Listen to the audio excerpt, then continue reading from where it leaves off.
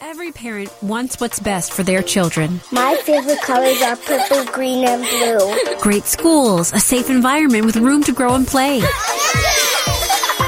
Consider Oak Forest, just 30 minutes south of the Loop on I-57. Featuring Blue Ribbon Schools, this family-friendly community represents one of the area's most affordable and diverse neighborhoods. Oak Forest is a place you'll want to call home. Tucked away in scenic forest preserves, this is the ideal environment for those who enjoy the outdoors. Featuring 20 neighborhood parks, top-notch golf courses, and a wide range of leisure programs, Oak Forest is the perfect setting for those who cherish connecting with neighbors and living a healthy lifestyle. Plus, with easy access to both metro and interstate highways, residents are never far from the heart of Chicago's Loop. Live the life you imagined in Oak Forest. Oak Forest, all good things close to home. Visit livingoakforest.com.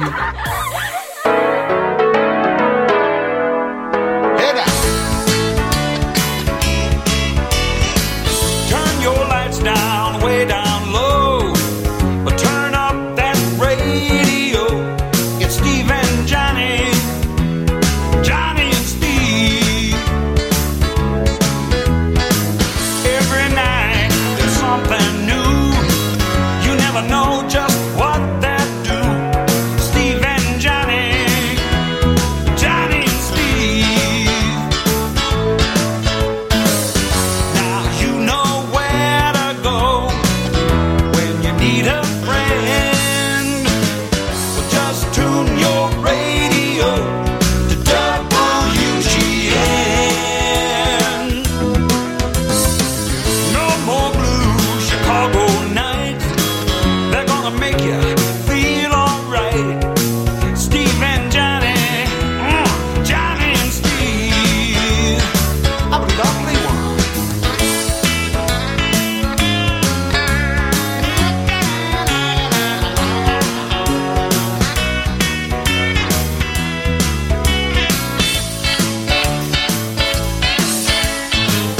Now you know where to go when you need a friend.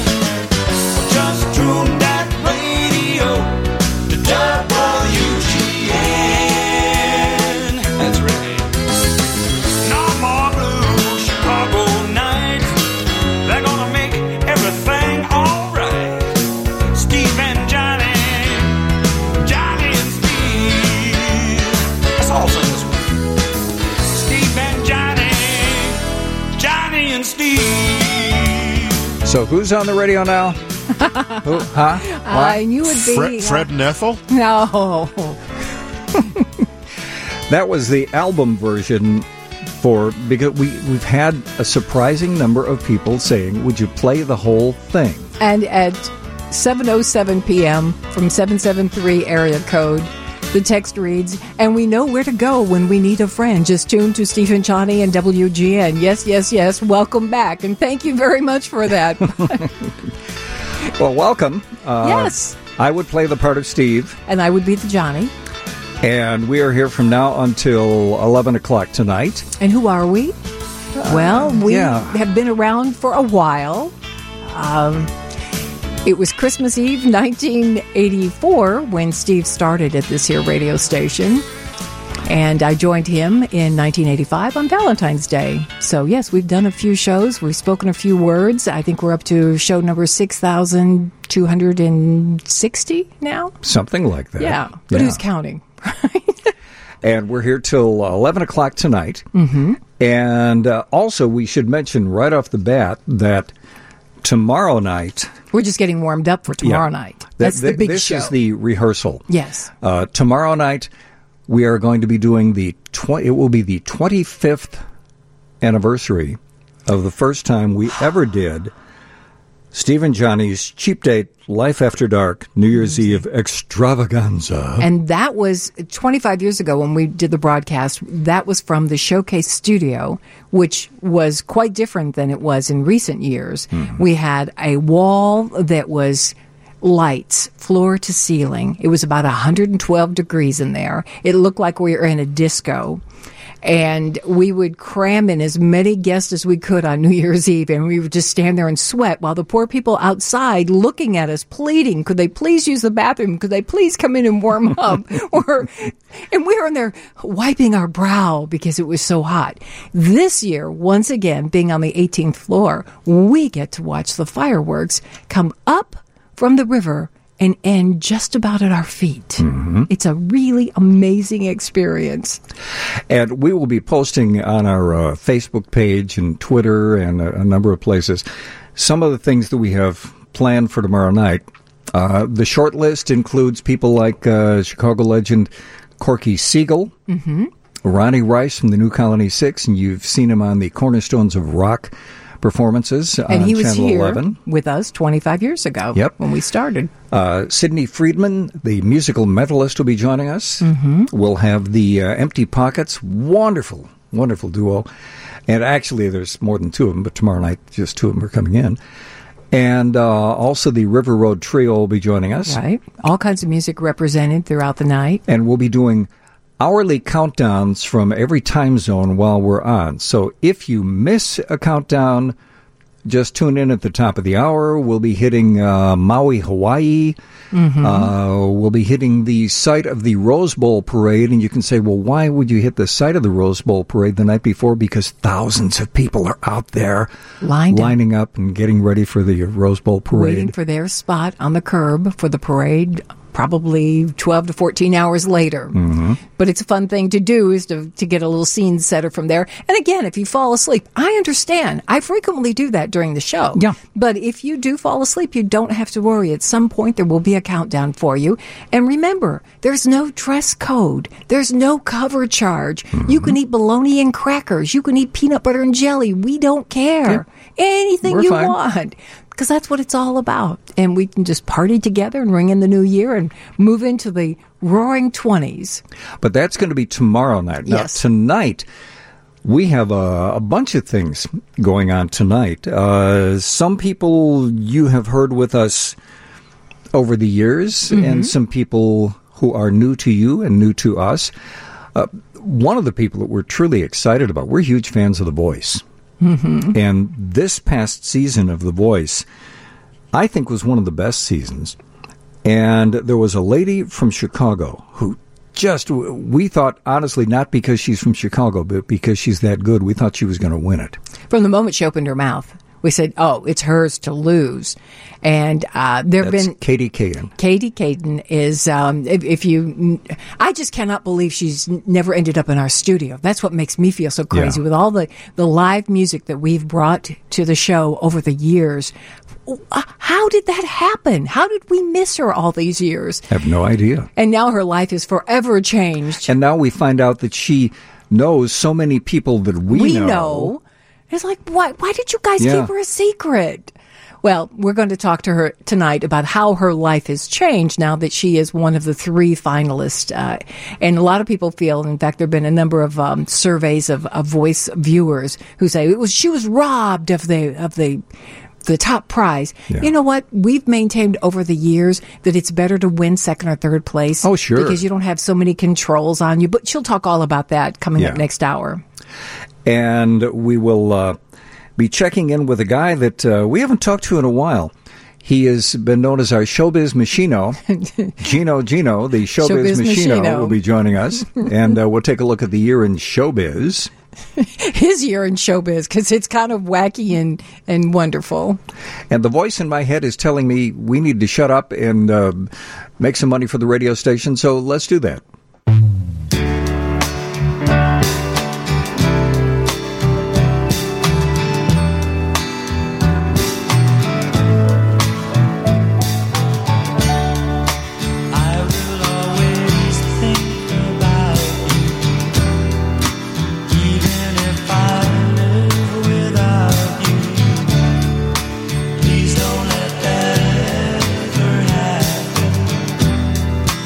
I have to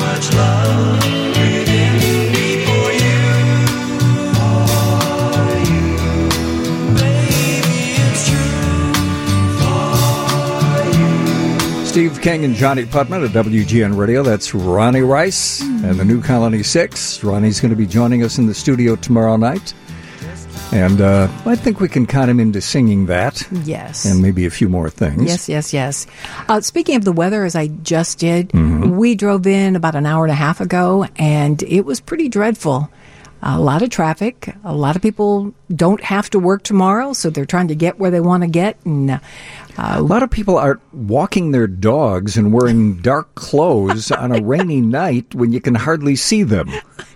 That happened to us 3 times. He was like, no, 3's a charm, okay? Enough of that nonsense. But my thought was, I'm in a nice warm car. Yeah. They're out schlepping along with the dog. Be careful, because it is a little snaky out there, and the temperature is dropping just below freezing. The roads are damp, and there's enough spitting on your... In fact, we were driving along, and our windshield wiper came on, and we both went, ah!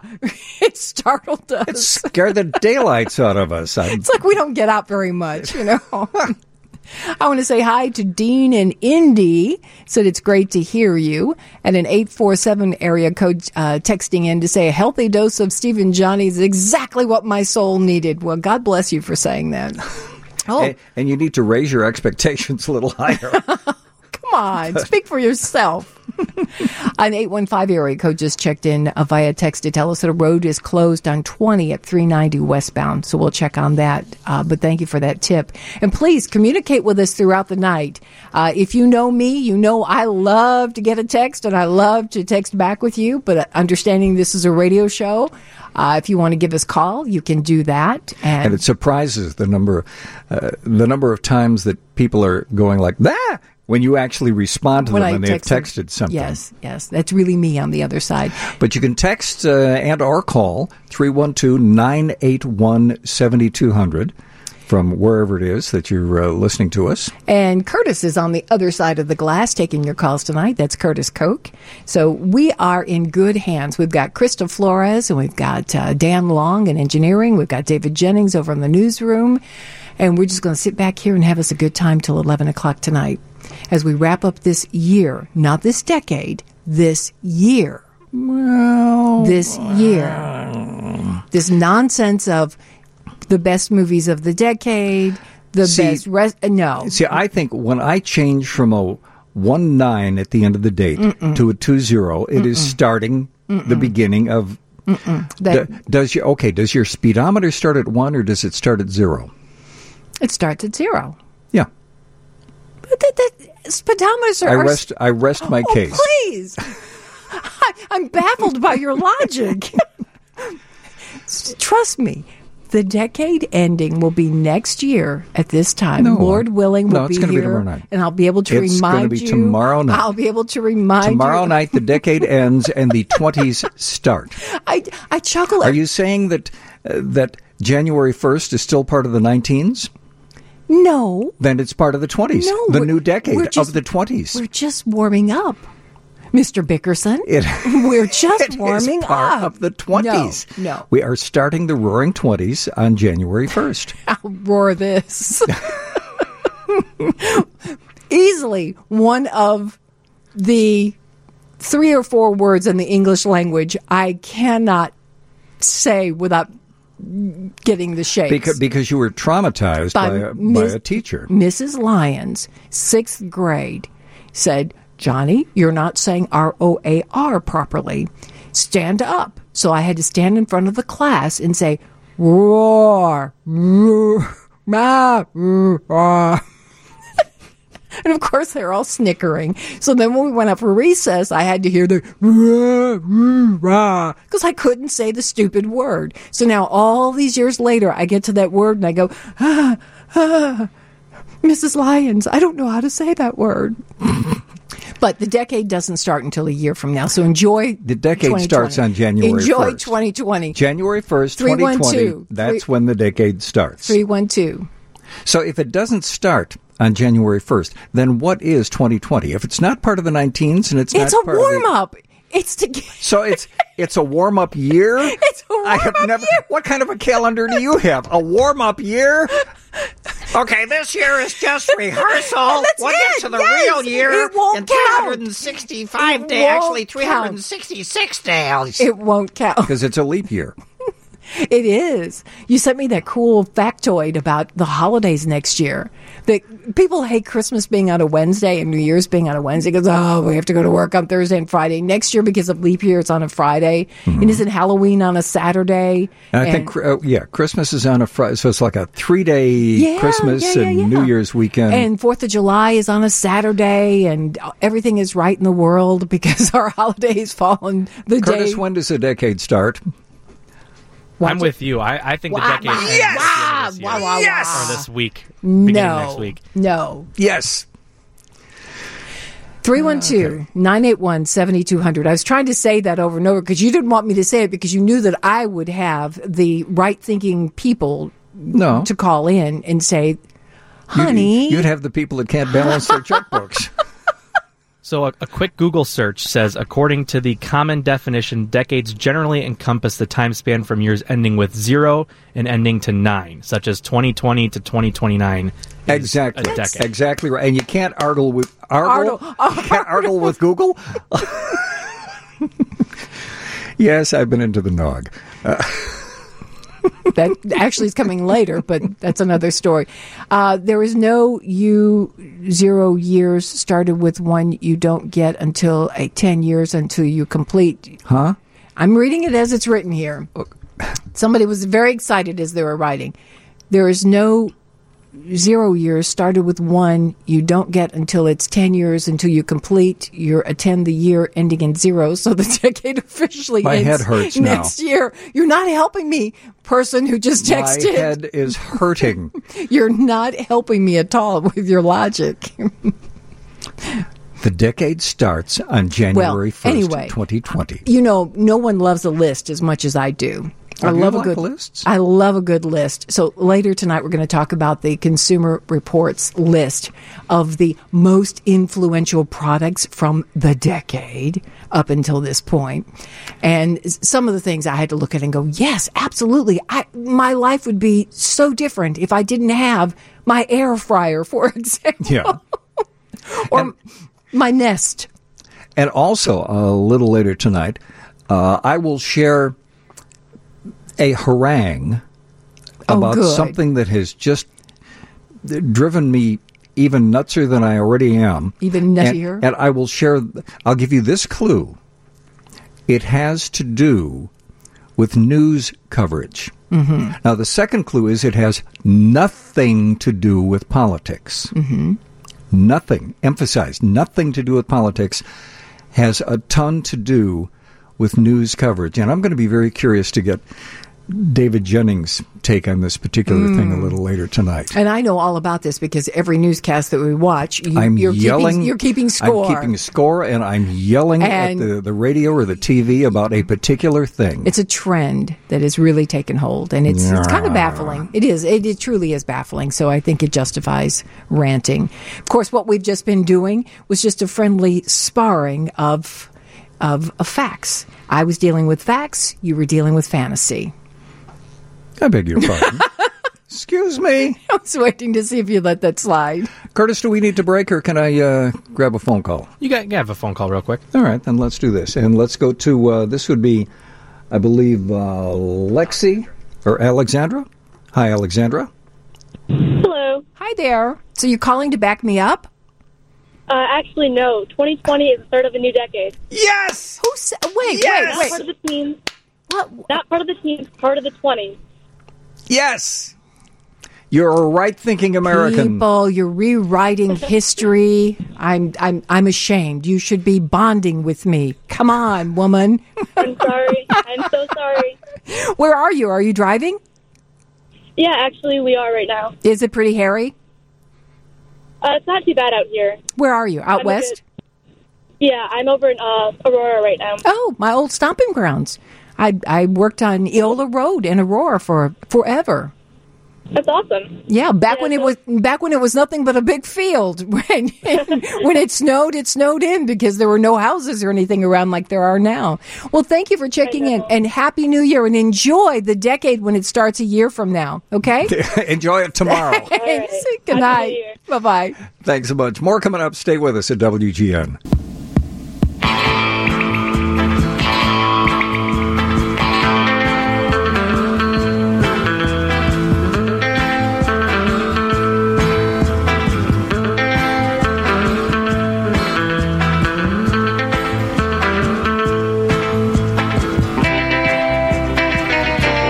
Steve King and Johnny Putman at WGN Radio.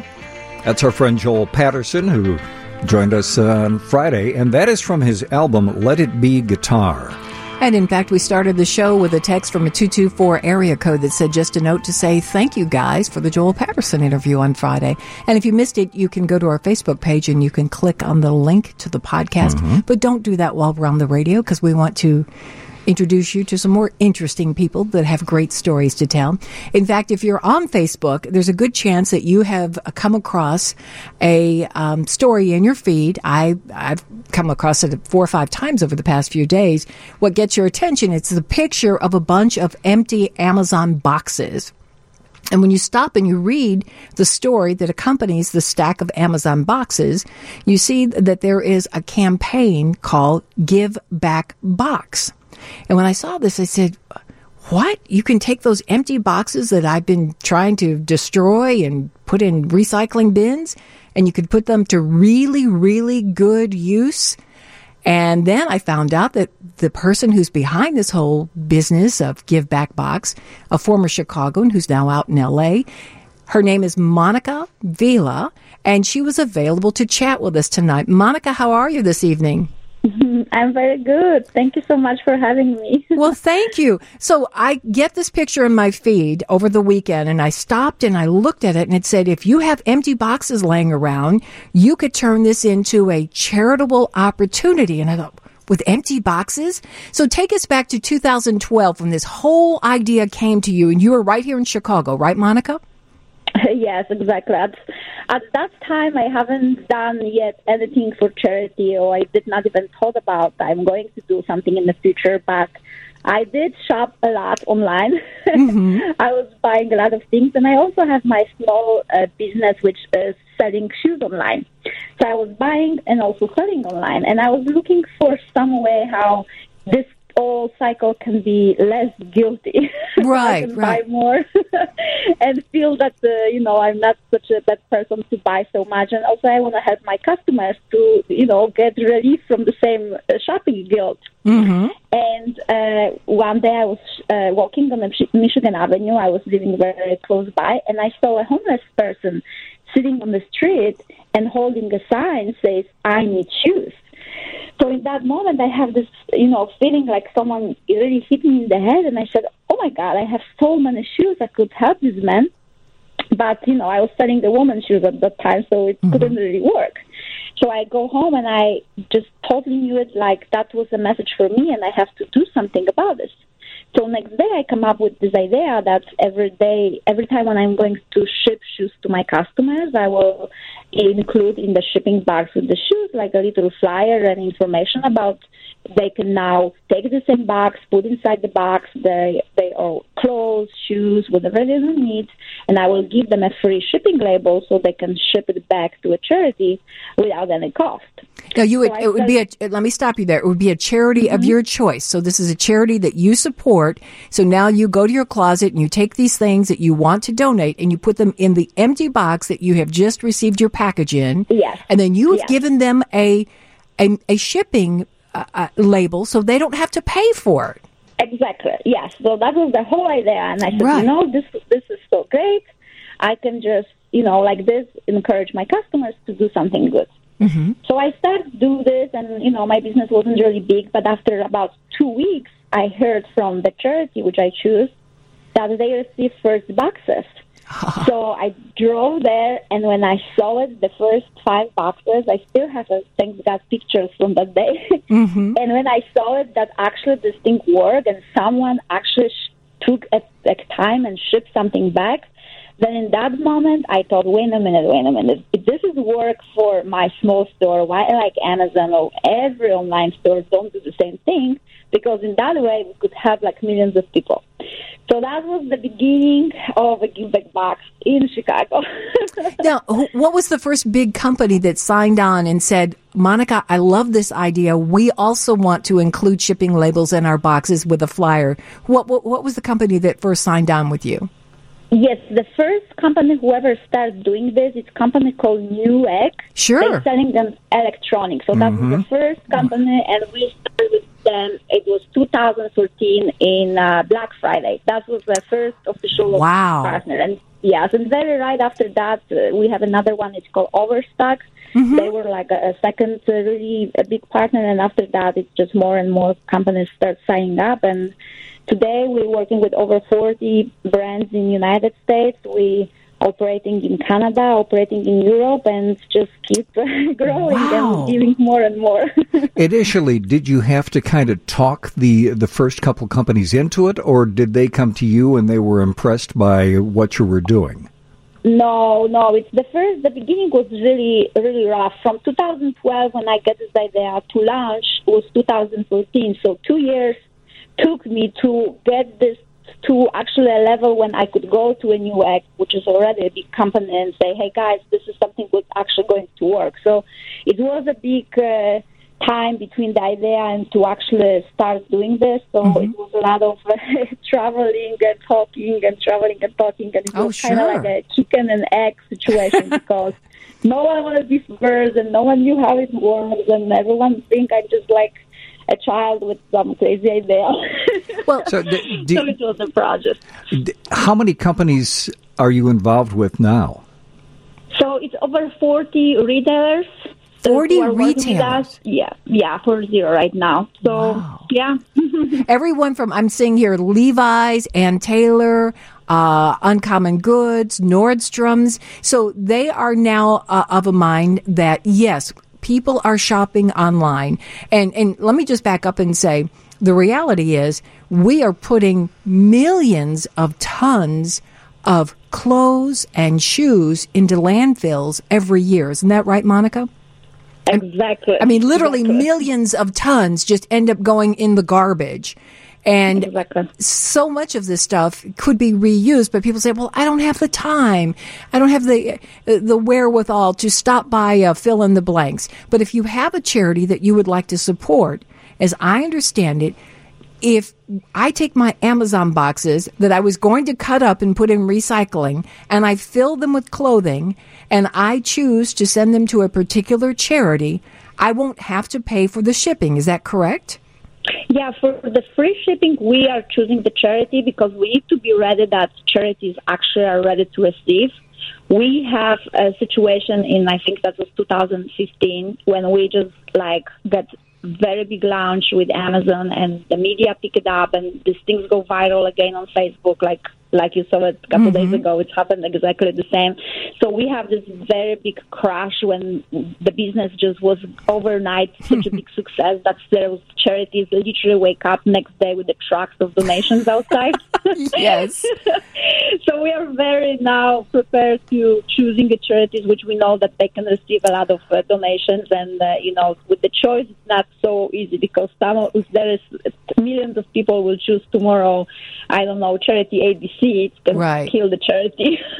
So, but the bottom line is these are legitimate charities that are in need. Yes. So this is just a godsend for them to get the boxes of donated clothing and shoes and household goods or whatever it is that you feel is, and you don't want to send junk. You don't want to get rid of your crap that deserves to be in the garbage. You want to send stuff that, would you wear this? Yes. Okay, then you donate that. That's fine. I always explain to people, imagine that on the other side someone is opening the box, so you want to make that person smile. That's all what you have to know about donating. Yes. Are these tax-deductible donations? Yes, absolutely. All the donations are tax-deductible. So once the box that I put together is received, then somehow they generate a receipt that they send back to me? Yes. So when you go on their website and you print the label, you give an email address and the zip code. That's like a minimum requirement. And on that email, you receive the label and also receive the tax deduction when the box arrives in the nonprofit. So when the box arrives, does the nonprofit look at the contents of the box and then send a receipt that reflects what they perceive the value of the contents to be? No, because in the United States, the donor is the one who values the donations, not the charity. Okay. So charity only acknowledged, yes, we got donations from John Smith, and the John Smith decides how much the donation was worth. Oh, I see. Okay. So now again, for people who are looking like we are at a stack of, I stacked all my Amazon boxes one inside the other. And I literally said, I honestly, just the other day, I said to Steve, we're going to have to get down in the basement. We're going to have to take a box cutter. We're going to have to break these down. And it breaks my heart because I'm thinking this is nothing but waste that's going in recycling. And I can't tell you, for some reason, I said to Johnny, wait a minute, let's keep these boxes. We may need them for something. Yes. And literally a day later, she comes across your website and we said, aha. And it's givebackbox.com. So now I didn't get any flyers or anything in my Amazon boxes. It told me that they're a part of givebackbox.com. But if I go to your page at givebackbox, that's where I get my information and my mailing label. Is that correct? Yes, that's correct. Yes. We try to stay away of any flyers in the boxes because it's just another way. That's true. Want to prevent this. So good point. We're talking about recycling. We're talking about going green and being more conscious of the environment. So we don't want to add another piece of paper. And when you go to givebackbox.com, you will see how you can donate. You will see the story, the mission, and an explanation of how it works. And just all your questions are answered right there. Click on different tabs on givebackbox.com. Now, are you finding that or maybe you don't get this kind of feedback? I'm just wondering if there are parts of the country where people have really, really embraced this concept. Because I have a feeling that we're talking to the Midwest, and there are people right now going, finally, there's something that I can really get behind. I love this idea. Yes, the main market is actually Chicago and New York, just because the convenience of donating. There is so many people right now who are living car-free. We're taking Uber everywhere. We don't do grocery shopping. We stay home. We just get rid of the cars. So this program is definitely like a lifesaver for people who don't have a car or live in a high-rise building. So in the city, when taking a car to Salvation Army or Goodwill, it's like a ticket for sure. Right. Well, so that's definitely a program for all of those folks. Well, Monica, a listener had a good question. She texts and asks, what happens once I put the box together and I've got the label on it? Can UPS or can the post, the U.S. Post Office, will they pick it up for me? Is that am I asking too much? No, absolutely. All questions are good. So, yes, we work with every single shipper. We work with UPS, Post Office, FedEx. So whichever shipper is convenient for you, you can always request that kind of label. If you want to have a home pickup, you can always request a home pickup from Post Office, and they will come and simply pick it up. Yes. Wow. Really? Mm-hmm. This is so cool. I cannot believe that it's taken me... who do my part to uphold the economy by shopping. I cannot believe that it's only now that I'm learning about givebackbox.com. And when I talked to you today, I was so excited that you were able to talk to us tonight, because here we are at the end of the year. A lot of people say, I'm going to start the new year. I'm going to clean my closets out, or maybe they're looking at making a donation for tax purposes. And I know you don't have that much time to do it, but you still have time to do it. Monica, can I ask you to sit tight for just a moment? We're going to take a quick break, and we'll come back and we'll repeat the specifics for people. If you're just tuning in, we want you to jot down the information about givebackbox.com. So stay with us on WGN.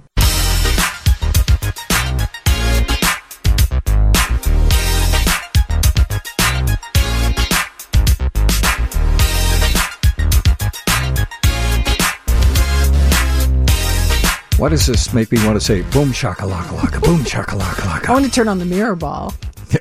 or I want to roller skate. I would have loved this. I would have been wearing sparkly pants. I would have been watching. I know. You weren't about to get out there skating. No. If you're just joining us, I would be the Johnny And I would be the Steve. of Steve and Johnny, and we welcome you in here. During the break, I was answering texts from people who are just tuning in. And by the way, the roads apparently are pretty snaky, especially out in the western suburbs. We're getting reports from Elgin and St. Charles that it's really, really bad. Temperatures drop below 32 degrees, and the roads are wet. A lot of traffic, too. If you want to give us a call and let us know what's going on, and if you can do it safely from a hands-free phone, Or your passenger. Or can your call. passenger can Yeah. do it. That's fine. 312-981-7200. But now we return to the lady behind, I love this, GiveBackBox.com. I typed that a half a dozen times during the break, answering people's texts saying, I just tuned in. What's this all about? Monica Vila is the woman behind GiveBackBox.com. Monica, former Chicagoan, now in L.A. When you hear us talk about weather, I'm sure you don't miss this, do you, Monica? No, I don't. Not even a little bit? You know, I'm born and raised in that weather. I'm Polish, so the Chicago is still very close to my heart because it's like little Poland in the United States. Sure. Yep. Yeah. But the weather, I never liked cold, so yes, I'm really happy here now. You're happy in L.A. Okay. Well, Monica, during the break, it was so funny because people were saying, wait a minute, I just tuned in. What's this about? I can take my empty boxes. And one woman said, if I sent you a picture of the boxes in my garage, you would send help for me. I need psychiatric help. Because she did all of her Christmas shopping online. But again, the important thing is fill those empty boxes with some good stuff. Good stuff. The clothes that you're no longer using, your kids have outgrown them, the shoes that are perfectly good, but you don't think they're this year's style, or maybe, you know what, you're just tired of them. Or maybe, and Monica, I'm correct, you can also donate household goods too, like blankets and things like that, right? Yes, absolutely. Also toys. A lot of people ask for toys. Oh. You can donate toys as well. We actually just launched partnership in October with Lego. So we have a special program also for Lego when you can donate Lego bricks, and we actually have a program to clean them, wash them, sanitize them, and then we donate them to schools. So Wow. that's something what we're doing as well, yes. That's wonderful. Can I have to ask a question. Who pays for all this work that has to be done? How are you financing that? Yeah, so in case of Lego program, which is very very ahead of everything what we do, it's actually Lego as a company come up with such a great responsibility that they pay basically for everything. So it's really the first program which we've done that kind, and I'm always, with every interview, I'm just so prizing the company because this is actually the first take-back program for toys ever created. That's brilliant. So this is just showing how much brands taking responsibility for the product they manufacture, because, you know, it's one thing to manufacture and sell and put this out of the market, but the second thing is to take this back from the market. And in the case of Lego, this is a perfect example how 5 years ago no one really thought about this, to what's happening with the products which are sold. But right now, the brands kind of look into that. Wait a minute, we are producing tons of plastic. Maybe we should do something about it. So it's become, I can see this when I started till now, in just a couple of years, this changed so much in terms of the brand's consciousness and brand's responsibility that my program become very, very easy to adopt by brands. And they also come up and help us more to make this program even more convenient and more useful. So Lego is a perfect example, and it's just the first company who done such a thing. And I already work with a couple more brands who are following that lead, and I can see it that it's really, really beautiful to see that brands really, really take responsibility for what they're doing. So the future is bright, I will say. Yes. Monica, we have people listening to us via the live stream literally all over the world. And one of our listeners in London wants to know if you are in London or another part of the world, can you still participate? Yes, it's givebackbox.org.uk. We are in the UK, yes. How many countries are you in? So we are right now in United States, Canada, and UK. 3 countries only. Amazing. Good for you. I am just so tickled to know you. I mean, this is amazing to see what you've been able to do, and you should be so proud. And I know you are when you see companies like Lego jump on board and say, we want to be a part of this. And as one of our listeners pointed out, not only are we donating and taking clothing or household goods that would end up in landfills and donating it to charities where it gets put to good use, but we're also taking cardboard boxes and we're also recycling those, which is a pretty amazing thing too. Yes. We actually have a partnership with International Paper, which is one of the biggest boxes manufacturer on the planet. And basically all the boxes who arrive in the major nonprofits, they are put outside, and then International Paper rebuying those boxes back and make new boxes out of this. So it's really amazing to see that there is literally zero waste with our program. I had an interesting text from somebody who wants to know, can you use any kind of a box? Does it have to be an Amazon box, or if you have a box from a local department store or something like that, can you use that kind of a box too? And the box, it's fine. Even the big poly envelopes are fine too. It's really not a problem. And I think it's okay. Amazing. I'm sitting here smiling from ear to ear. So again, we want our listeners to go to givebackbox.com and they will see you. You're so beautiful, and you should be working in movies out in California, but instead you're working tirelessly. I'm busy with boxes, you know. Yes, but you can still shop, because now you can shop without guilt, right? Yes, this is basically, yes. I'm just so happy because I just get today 2 Amazon boxes and they're already here because I did too. I got 2 boxes today. And I was thinking, wait, this box is too small, but I could still put stuff in this box. And this box was really big. And at the same time, I was thinking, yes, that's what I find exciting. Now I'm going to set the boxes aside and just start taking things out of the closet and just start folding them and putting them in the boxes, and then go to your site and get my mailing label. And I'm going to send it to one of these charities that will be waiting for this box of fabulous stuff. Is there any weight restriction? Yeah, so there is a weight restriction, which is 70 pounds, but basically the rule is... Wait a minute, you can do up to 70 pounds? Yes, you can do really big boxes, but I encourage people to do like smaller bags, because let's think about all these mailmen and the UPS drivers who need to carry this. So please just don't make their life more difficult. They're already helping us so much. I mean, I was thinking of something relatively like simple, 10 pounds. like if somebody had an old laptop or something like that they wanted to donate. Laptop is okay. Just please don't put like TVs or printers or like computers. Not like really big electronics, because they're really, really heavy and usually broken and not to use. All get broke in the mail. So kind of, get your own judgment what the item can happen. Also, like no glass, because as longer, the glasses might be needed, but usually in the shipment they're going to get broken. So but that's also not good.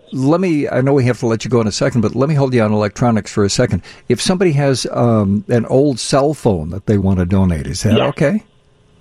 Cell phones, okay, absolutely. They're actually very, very needed in charities, so yes. Mm-hmm. That is amazing. Everything is spelled out. If we did not answer your questions, I want our listeners to go to givebackbox.com, and there you can click on how this works. If you're just tuning in, you're saying, wait a minute, what is this craziness? You can send stuff to charities and you don't have to pay for it. Yes, that's exactly what we're talking about. And you get a tax deduction for it. Yes, you get a receipt back to you for taking the time to send, again, gently used clothes. Things, as Monica said, if you imagine yourself on the receiving end, you open the box, would you be happy or not? So, again, Monica, thank you so much for doing what you're doing with Give Back Box.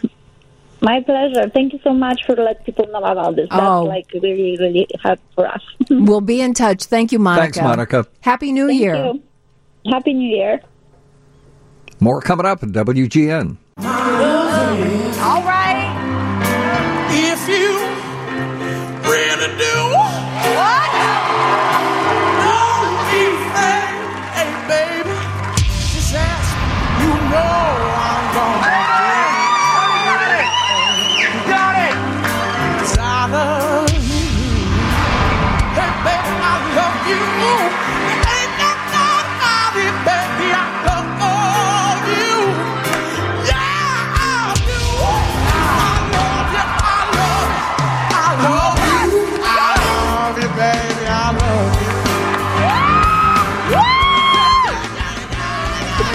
my reaction. So there we were, watching The Voice, and I actually had my eyes closed. Yes. And just listening to The Voice, and if I'd had a buzzer, man, I would have been. I was like, hell yeah. Yeah. Give me some of that. All right. That is the voice of Chicago's own, and we are so proud of her, Chicago's own Katie Caden. Katie, girl, how are you? I'm great. How are you? It's so nice to meet you. Where have you been in our lives all these years? I know. The best secret in Chicago. Best kept secret in Chicago. And Katie, we know a lot of the same people. We find out now that we have all these, like Jamie Halacia, who knows you from some of the blues clubs in Chicago. Yes. And Lynn Orman. And we said, wait, you guys know her? And you didn't tell us about her all these years? So how did you end up auditioning for The Voice? Take us back. It's something I didn't want to do originally. You know, as a musician, I think my thinking was that, you know, I have to do what my forefathers did. You know, I have to hit the pavement. I got to work really hard, and that I did. You did? But, you know, the music industry has changed so very much. And I thought, you know, if I did something like this, would I be a sellout? And I'm so glad that I didn't listen to that doubt. I'm glad that I tried something that was new and fresh, and the greatest experience of my life. They actually reached out to me over Instagram. My friend Sarah Potenza was on season 8. Mm-hmm. So she's like, girl, you got to do it. I'm like, no, it's not really for me. And she's like, come on, you got to do it. And I'm so glad that I did. Yeah. As I've said from day one, your life is forever changed as a result of being on The Voice. Yeah. Whether or not you won, but my money was on you. And like 26%. Did you lose a lot of money? Well, no, I didn't. And honestly, Katie, we're not just saying that. We thought you should have won. And thank you. I was so pleased with your choice of songs. Like what we just heard was your audition, and that for people who don't watch The Voice, where have you been? But that sound you heard were the judges reacting to Katie, and then you hear them slap their buzzer, and they turn around, they see her, and they go, "Wow, larger than life! That's Miss Katie." Why did you choose the song "Baby I Love You" for your audition? Was there a story behind that? Well, I was in a Chicago band, actually. Bob Zagata is the lead singer. It's called the Simple Tones. And I joined that band, you know, because, I mean, as a musician, you can't just I couldn't do everything I just wanted to do. I had to pay your dues. You know, pay my dues and pay my bills. Mm-hmm. And I joined a band called the Simple Tones with some of my really good friends, and we just had fun doing covers. And my friend Bob, a few years ago, said, listen, I would love it if you would sing this Aretha Franklin song. And I'm like, listen, I don't sing Aretha Franklin. Aretha sings Aretha. Mm-hmm. And he's like, no, I just think you'd be really good. I'm like, okay, fine, I do it. Well, I just ended up falling in love with his song. Now, I've always loved Aretha Franklin and can sing any one of her songs. However, that's how I felt. I was like, okay, I mean, she's the queen. I can't, you know. But then I thought to myself, as a songwriter, as a singer, if somebody else would like to sing something of mine, what an honor that would be. So I just really wanted to do a classic. I wanted to do something, you know, not everybody knows this song, Baby I Love You. Yeah. Like, I mean, people who listen to Aretha know everything she does, but a lot of people don't. And I wanted to come in with that song, and it's so much fun to play on the keys, too. So that's my story behind that. Well, one of the things that knocked me out through all your voice performances is as you're doing different songs, it's one thing to say, oh, this is a fun song to do. It's another thing to be able to bring your own personality to that song. And I'll give you a classic example, Lady Marmalade. When you did Lady Marmalade, and I thought, okay, you know, I've heard LaBelle, I've heard any of a number of things, and honestly, I'm a little tired of Lady Marmalade. Until Katie brought Katie to Lady Marmalade, and I thought, hello, I want to buy that puppy. Oh, that's so sweet. Thank you, Steve. But how did you, it's one thing to like the songs, it's another thing to have the confidence to say, I'm doing this as me. Mm-hmm. So how did you get? Was John Legend? It wasn't my first choice. John was like, I have this idea. I see you singing Lady Marmalade, and I'm like, I don't know. I'm like, all right, I've gotten this far. I'm just going to trust you. So whatever you think is best, I'm just going to do it. And that was my concern too. I'm like, okay, Lady Marmalade. Now I say Lady Marmalade. At first I said Lady Marmalade. Whatever.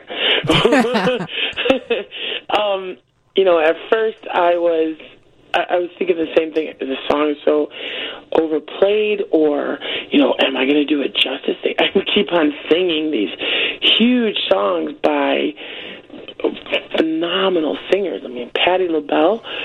What? Mm-hmm. But when I got to staging, when I got to hear what the vision of what it was going to look like on stage, I was like, I'm just going to have fun. I've never done anything like this.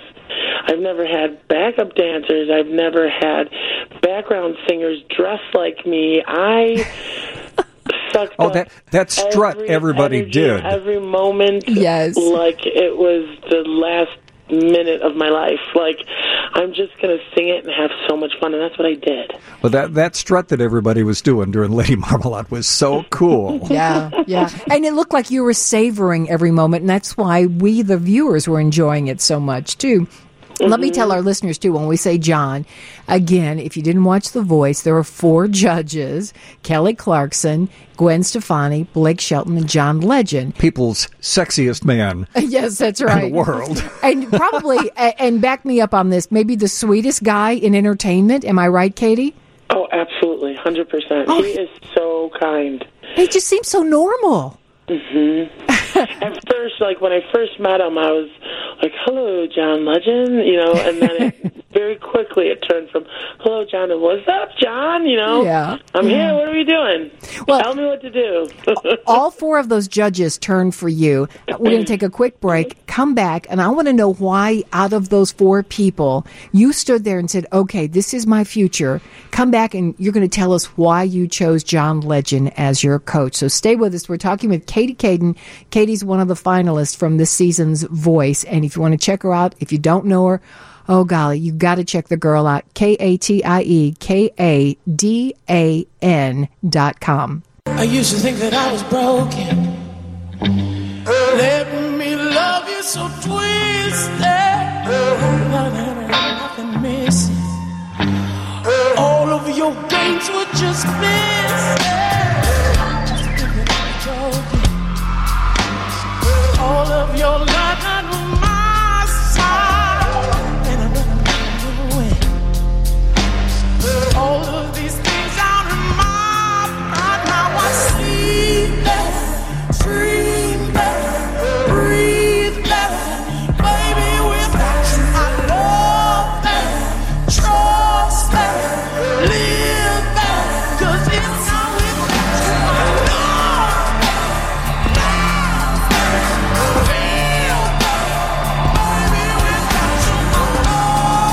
Put your hand on the radio and say, amen, everybody. Woo-hoo. Lord, yes.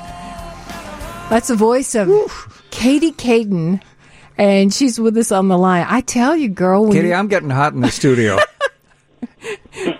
and I'm a happily married man to Johnny. But yes. Watch yourself, Steve. No, I'm kidding. Gosh. So, John Legend is your coach. How did you're standing there, you've got like seconds to make a decision between the 4 who want you so badly. I mean, Blake is even trying to sell you on he knows Chicago, and he's been to Chicago. He's trying to pull you over to his side. What made you go with John Legend? I kind of had an idea who I wanted to go with originally, and I finally confessed what I really thought to John. Going in, I was going to choose Kelly Clarkson because I thought, maybe we would connect because she's real bubbly, and I'm pretty bubbly myself, and we'd have a lot of fun together. And, of course, Blake Shelton blocked Kelly. And so then I thought, okay, I'm going to go with John. Now, I was battling, do I go with John or Kelly? Because those were my 2 top picks. And I'm so glad that everything worked out the way that it did, and I went with John because me and John have a lot in common. I mean, even outside, I think, you know, a songwriter style, we do. We both play and sing. We both grew up in the church, Pentecostal church. Right. You know, we were both homeschooled, so it was just in that moment. It just felt right. I'm like, I'm going to go with John, and then I hugged him, and it was great. Not gonna lie. And the rest is history, right? I melted in his arms a little bit, and now it's good. I'm like, hold me up. Come on. And you know what's really cool is you could tell that he loved working with you. Yeah. That's what I enjoy, because that's one of my favorite things about the show is when they go to commercial break and we get to see the sets being broken down, the amazing things that the crew does to make the next song just blow your mind with all these incredible sets. And also the behind-the-scenes pieces when we go to John's house and you're sitting there in his house and his kids are running around and you guys are playing. And I know you're being videoed, but still, you're outside of the studio and you're in his environment. And that was a really neat part of it. You could tell he was real happy, too. Oh, yeah. But I also have to ask you about it.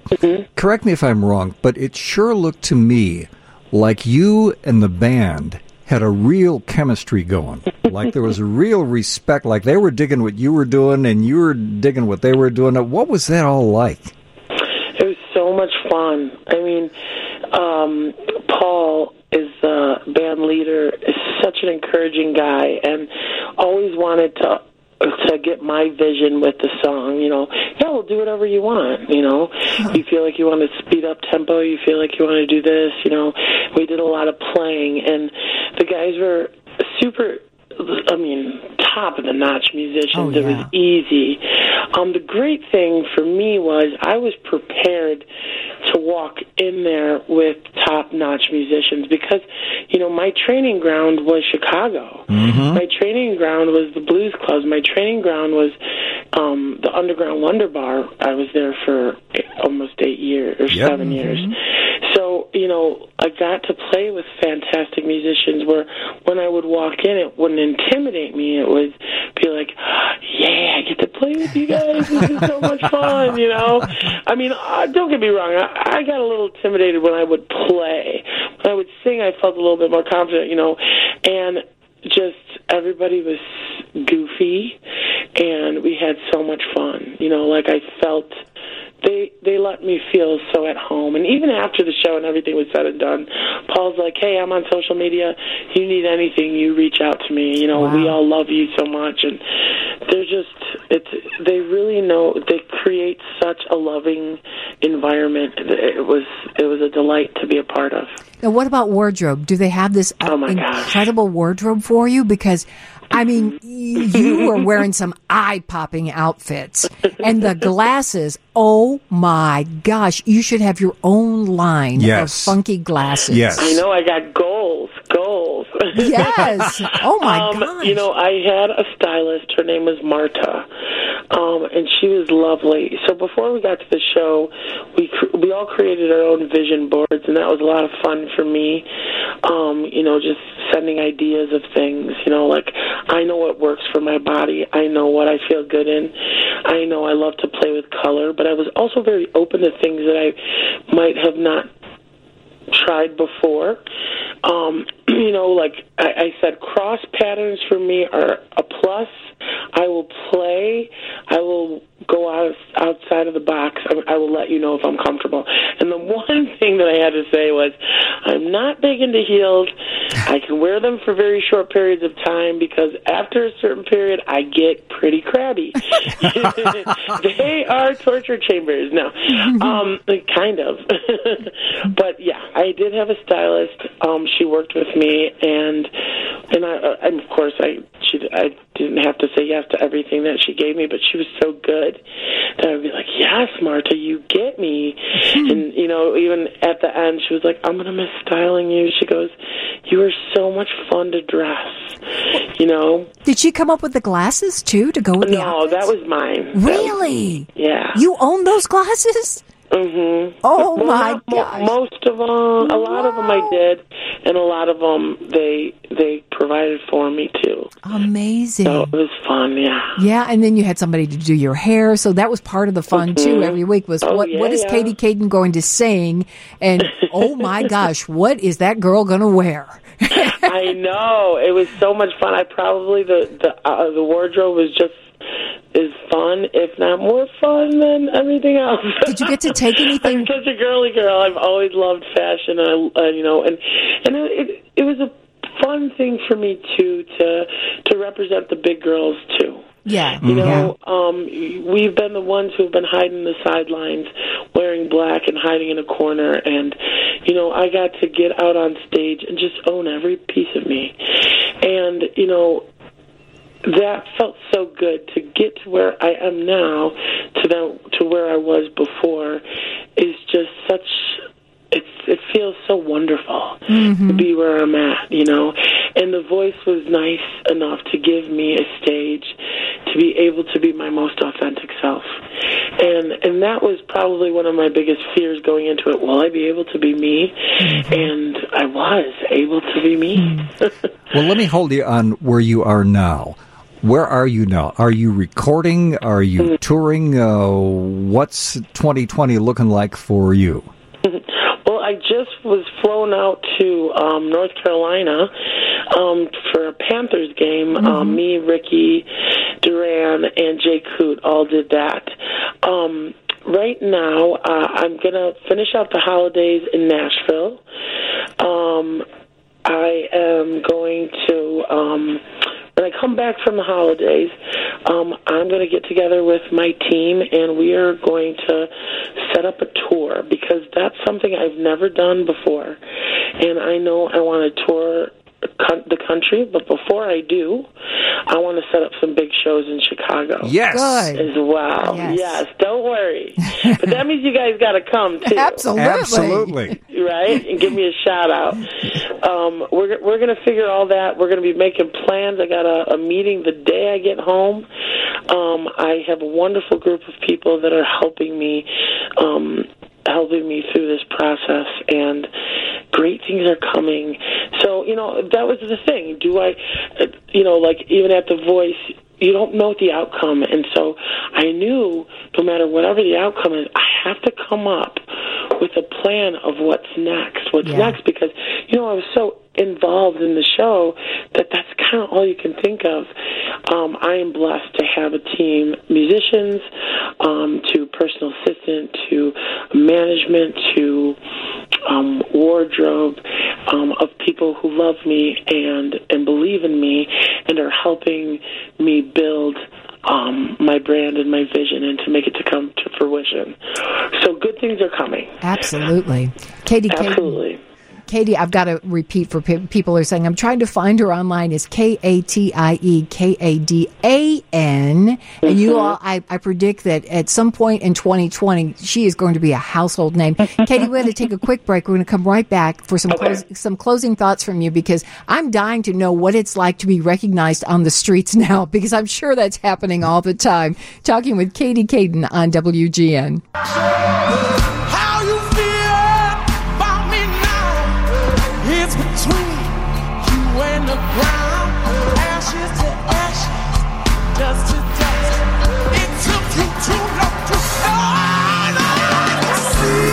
that, feel that. Baby, without you, I love that, trust that, live. Man, I love that. Oh, that is so good.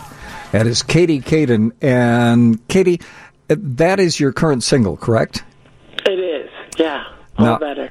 Can you tell us anything about an album at this point? Well, I actually have an album that's out. I put the album out before I did the show. I've always wanted to do an album. It took me a long time coming, but I produced it with a friend of mine, Daniel Robbins, along another one, a friend of mine, Anthony Ford. We put together a bunch of my original songs, including one of Daniel Robbins as well. And it's a self-titled album called Katie Caden. It's also out on iTunes, Spotify, Spotify, any streaming service, and it's also on my website, katiecaden.com, too.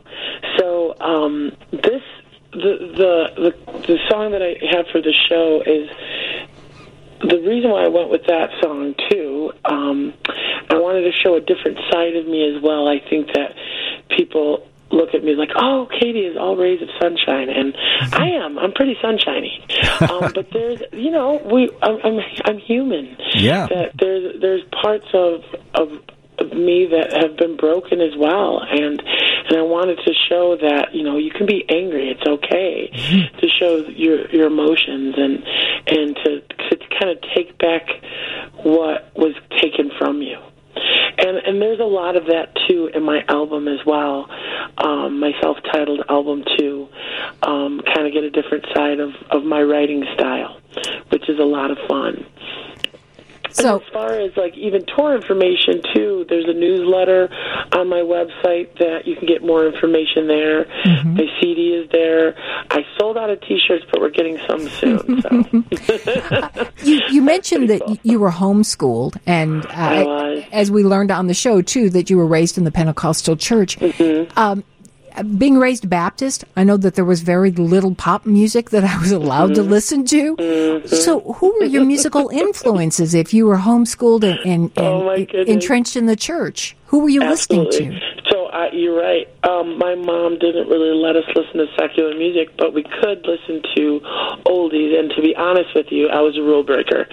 So I had hidden CDs and tape cassettes under my bed, strategically placed. My mom knows about them now. Yeah. She thought she was doing the right thing, and I would always tell her, like, Mom, you scarred me musically. I listened to a lot of oldies. The Beatles were a huge influence, but my biggest influence was Carole King. Really? I loved the Tapestry album. I would listen to it over and over and over and over because, I knew she was a young songwriter. I knew that I had a song to sing, and I started writing at a younger age, but I wasn't great at it. I had to get better, and there's still room for improvement and growth.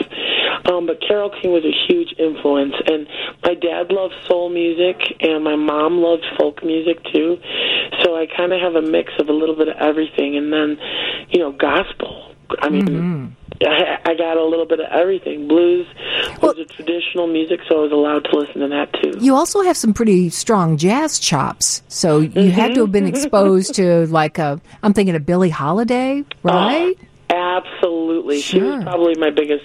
Really? I love Billie Holiday. Love her. I actually considered singing a Billie Holiday song on the show. But which one would you have sang? I wanted to do Come Rain or Come Shine, and they were like, hey, that might be a little obscure for a younger audience. They might not get it. Yeah. I'm like, okay, I know. Mm-hmm. I just, that's kind of my dream. I'm like, I wanted that white sparkly dress with a flower in my hair. One day I'll get it. And again, it's funny that they're talking about younger demographics, and you are only in your early 30s. So it's not... no, quite wrong. I'm in my late 30s. Well, no, come on, this is radio. We're all in our early 30s. I'm so sorry. You're right. My very early 30s. That's right. I just wrap myself out. I'm curious. Before The Voice, was there a specific point, whether it was a performance or whatever, when you knew this is what I'm going to do for the rest of my life? I knew that since I can remember. Really? Yeah. I knew this was my calling since I was a little girl. I was such an introvert. But even on the stage, I should say the pulpit, behind the pulpit at church, I was introverted as a child, but when I would sing, all of that would melt away. Wow. That's where I felt most comfortable. And it's kind of a weird, awkward, a weird thing. It's still scary. I still get nervous, but there's just so much peace there. And I think that was something that I always knew I had to do. Like, I'm going to be a doctor and a singer. I'm going to be a nun and a singer. I know, I switched it up a little bit. I'm going to be a police officer and a singer because that's what I can do and that's what I'm good at, and that's been a part of me my whole life. So, what does it feel like when people recognize you now? Oh, it feels really lovely. Oh, really? It doesn't freak you out? Like, wait a minute, I'm just Katie from Chicago. Yes. It's starting to, I'm not used to it yet. Who am I kidding? No. Yeah. It's wonderful. My mom loves it even more. My sister loves it too. That's sweet. We went out to breakfast this morning, and I got there earlier with my sister, and a bunch of people came up, and we're taking pictures. And then when my mom got there, she was like, I missed it. And then more people came. She's like, oh, thank God. They just get so excited that, oh, my gosh, our Katie people can see what we see. And what we've known for all these years, it's wonderful. I didn't expect that. I just thought, I'll be on a show and whatever. I'll probably not make it all the way through, but I'll try it. And wow. Speaking of those kind of moments, I hope on some level you're keeping a diary about this time in your life. Yeah. I'm trying. I'm not the greatest at it, but I am. I am journaling. I love to journal. Sometimes busyness comes in the way. Thanks for reminding me, too, that I have to make that time for writing things down. You're right. And just like even an emotional journal, too, just the ride of a lifetime, just to stay current with my feelings in this process, because I really haven't had a minute to kind of settle down. That's why I decided to go away to Nashville for a few days to get some downtime and to just get away and to kind of absorb, okay, what just happened?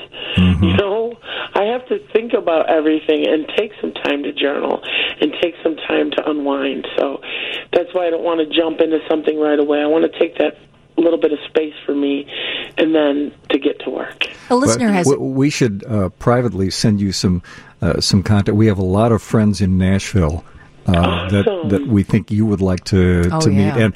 And a suggestion for a restaurant, go to the Tin Angel.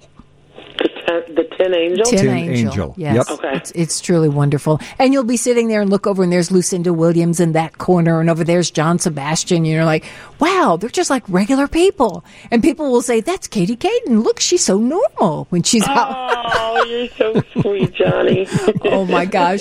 I am so tickled to meet you because we are such huge fans. And your story is so... I don't want to sound like a big old cliche, but it's so heartwarming to see someone who deserves to have the attention that you're getting. And it's just going to be fabulous. And I'm glad your mom's along and your sister's along for the ride. And that's part of the cool factor, is that you can say, look, dreams really do come true, people. Oh, yeah.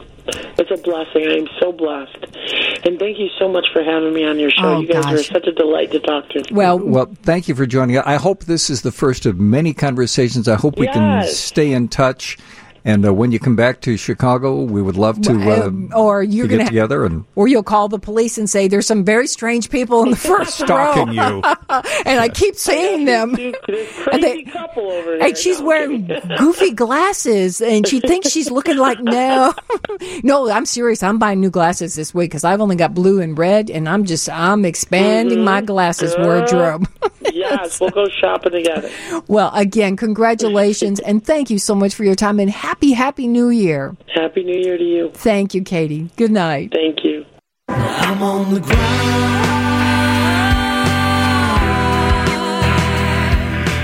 Got a lot of things to do, but don't have the time.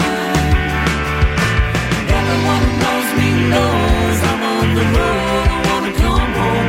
I don't mind being on the ground. I don't mind. Steve King and Johnny Putman at WGN Radio. And that group is going to be joining us live in the studio tomorrow night. That would be the Empty Pockets. Chicago's own Empty Pockets. Yeah. We have so much talent in this town. I know we were talking with Katie Caden, a winner on The Voice, who's down in Nashville. And yes, we know a lot of talented people in Nashville, but we've got our own sound. We've got our own people, and they don't have to leave Chicago to have success, like the Empty Pockets. They're a good example. But we got a lot of fantastic music that's going to be played live in studio for New Year's Eve, and we hope that you will join us tomorrow night.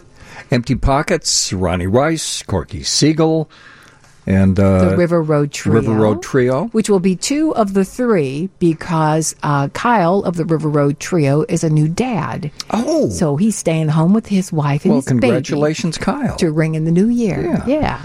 And if you don't know, our New Year's Eve extravaganza begins at, actually, it will begin after the Hawks game tomorrow night. So we're not sure exactly when we're going to get on the air.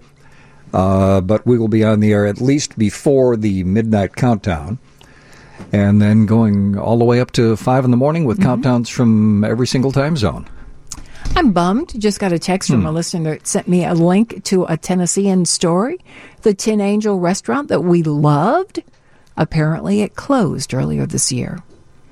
No. Restaurant pioneers Rick and Vicki Bolsom retired and closed the Tin Angel. The Tin Angel had been there forever. It was a wonderful, out on the, if you're familiar with Nashville, out on the West End, and you would kind of go up these weird little steps, and it was a great little place. They had a funky fireplace. It just had a nice vibe, and it was just dark enough that if you were a famous person, you could sit there and no one would bother you. There's George Harrison over there, but don't bother him. He's eating dinner. We were there with Tommy Emmanuel and Doyle Dykes and Muriel Anderson and some of the guys from BR 549. Well, one of the good things is if you were on a special diet, if you were a vegan, vegetarian, no dairy, or in our case, gluten-free, they were so good and so open about basically handling you with loving care so that you felt very safe. And in fact, a Chicago connection. I was going to mention that. Longtime Chicagoans would probably remember the name Bob Atcher. Bob Atcher was a radio TV host, singing cowboy, and he hosted a number of shows in Chicago. And his daughter, Cecily Atcher, was a waitress down at the Tin Angel, and she also had a farm, and she was also an incredible singer. Yeah. Sadly, she passed away. She was so young. And she happened to be our waitress the day we were sitting there with our Life After Dark CD, which had a picture of the Tribune Tower on the cover of it, and it was lying right there on the table. We had brought it along to give to someone we were meeting for dinner, and she looked down and she said, well, my dad used to work there. And we looked at her and said, at the Tribune Tower? And she said, oh, yeah. I used to join my dad when he would do radio shows there. We said, well, who are you? And, of course, we knew the name Bob Atcher. And it was just like this crazy small world. Yeah.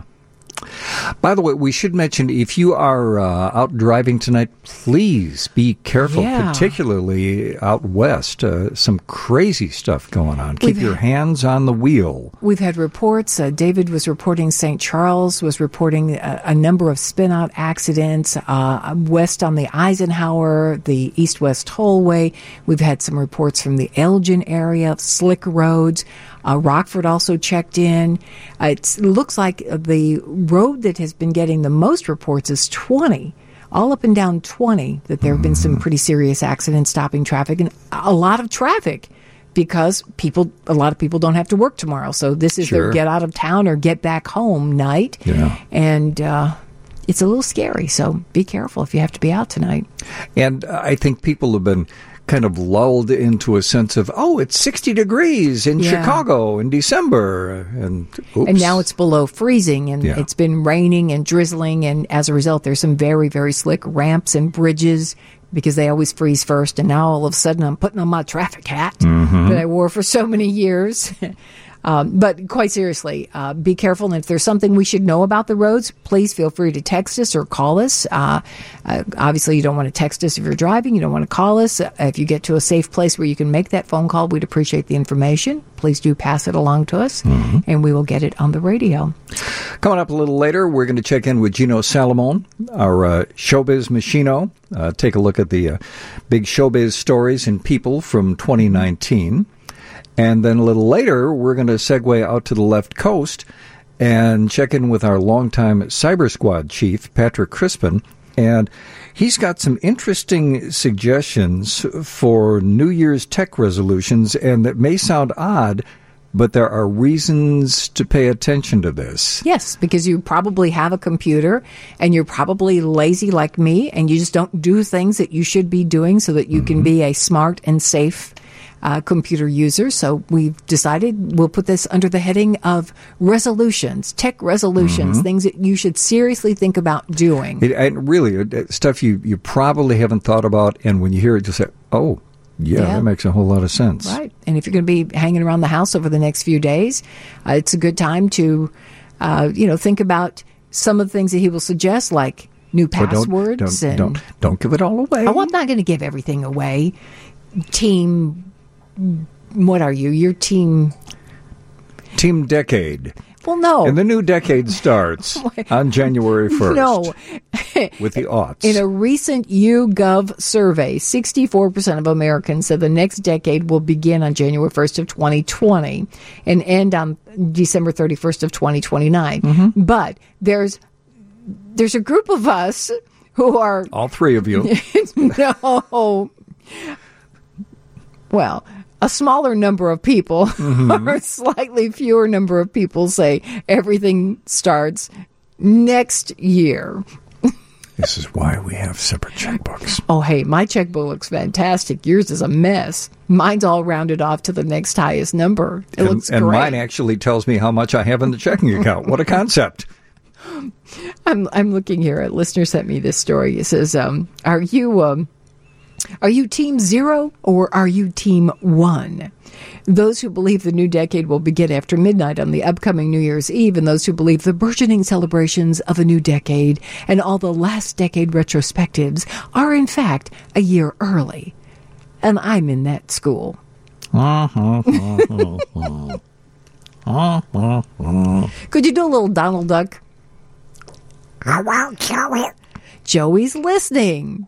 Our boy Joey is listening out in Pasadena, and he's our number one fan now because he gets in the car and he wants to get Gigi and Grand Dude on the radio. Turn them on. I love that kid.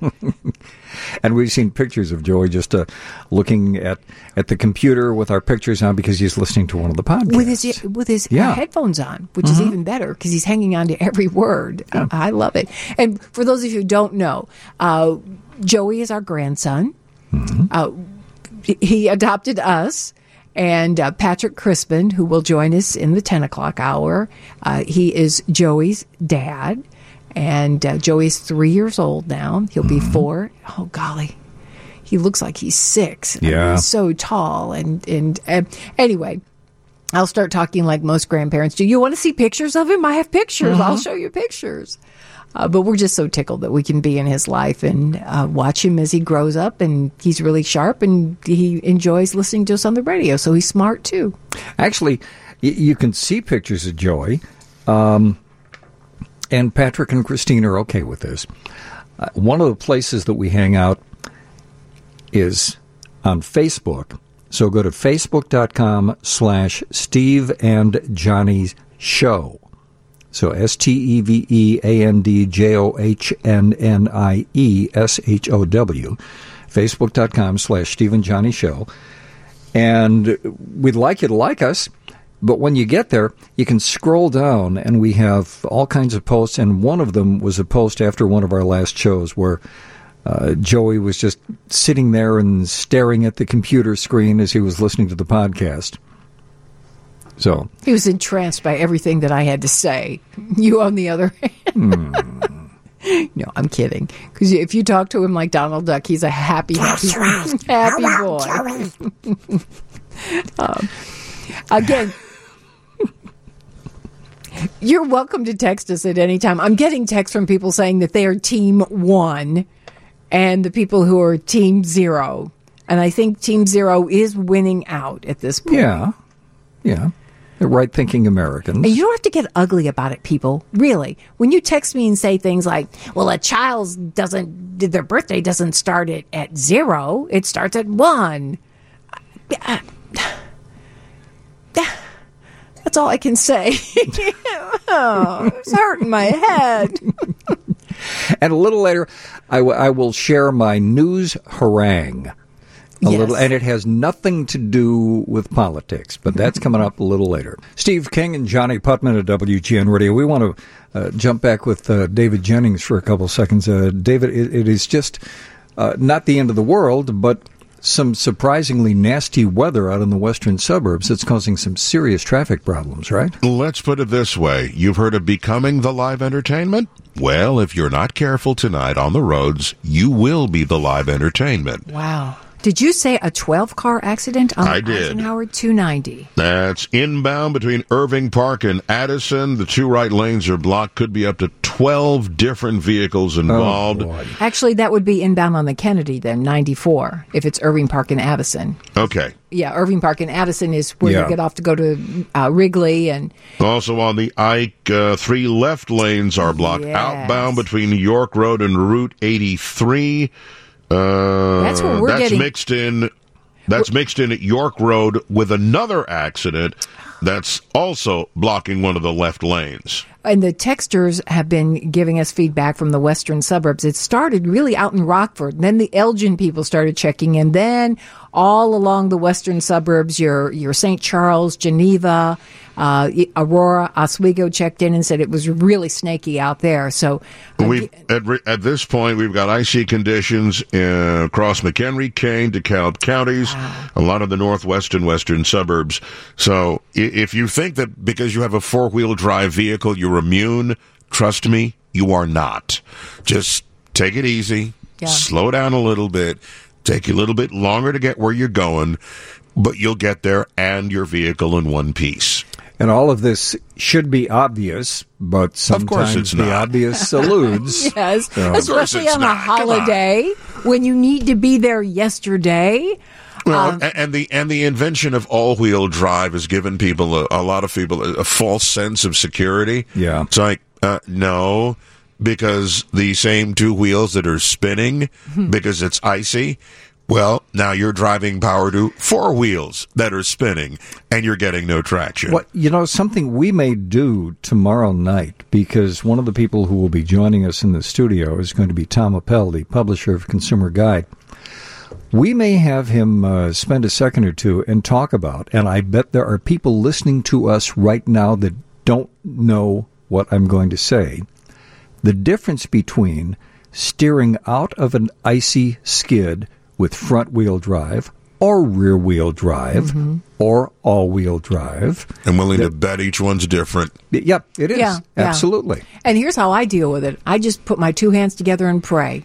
I just you think I'm kidding. Trust me. There was that time when I was on the 290, the Eisenhower Expressway, and I hit a patch of ice, and I literally remember seeing the faces of the drivers around me as I spun and spun.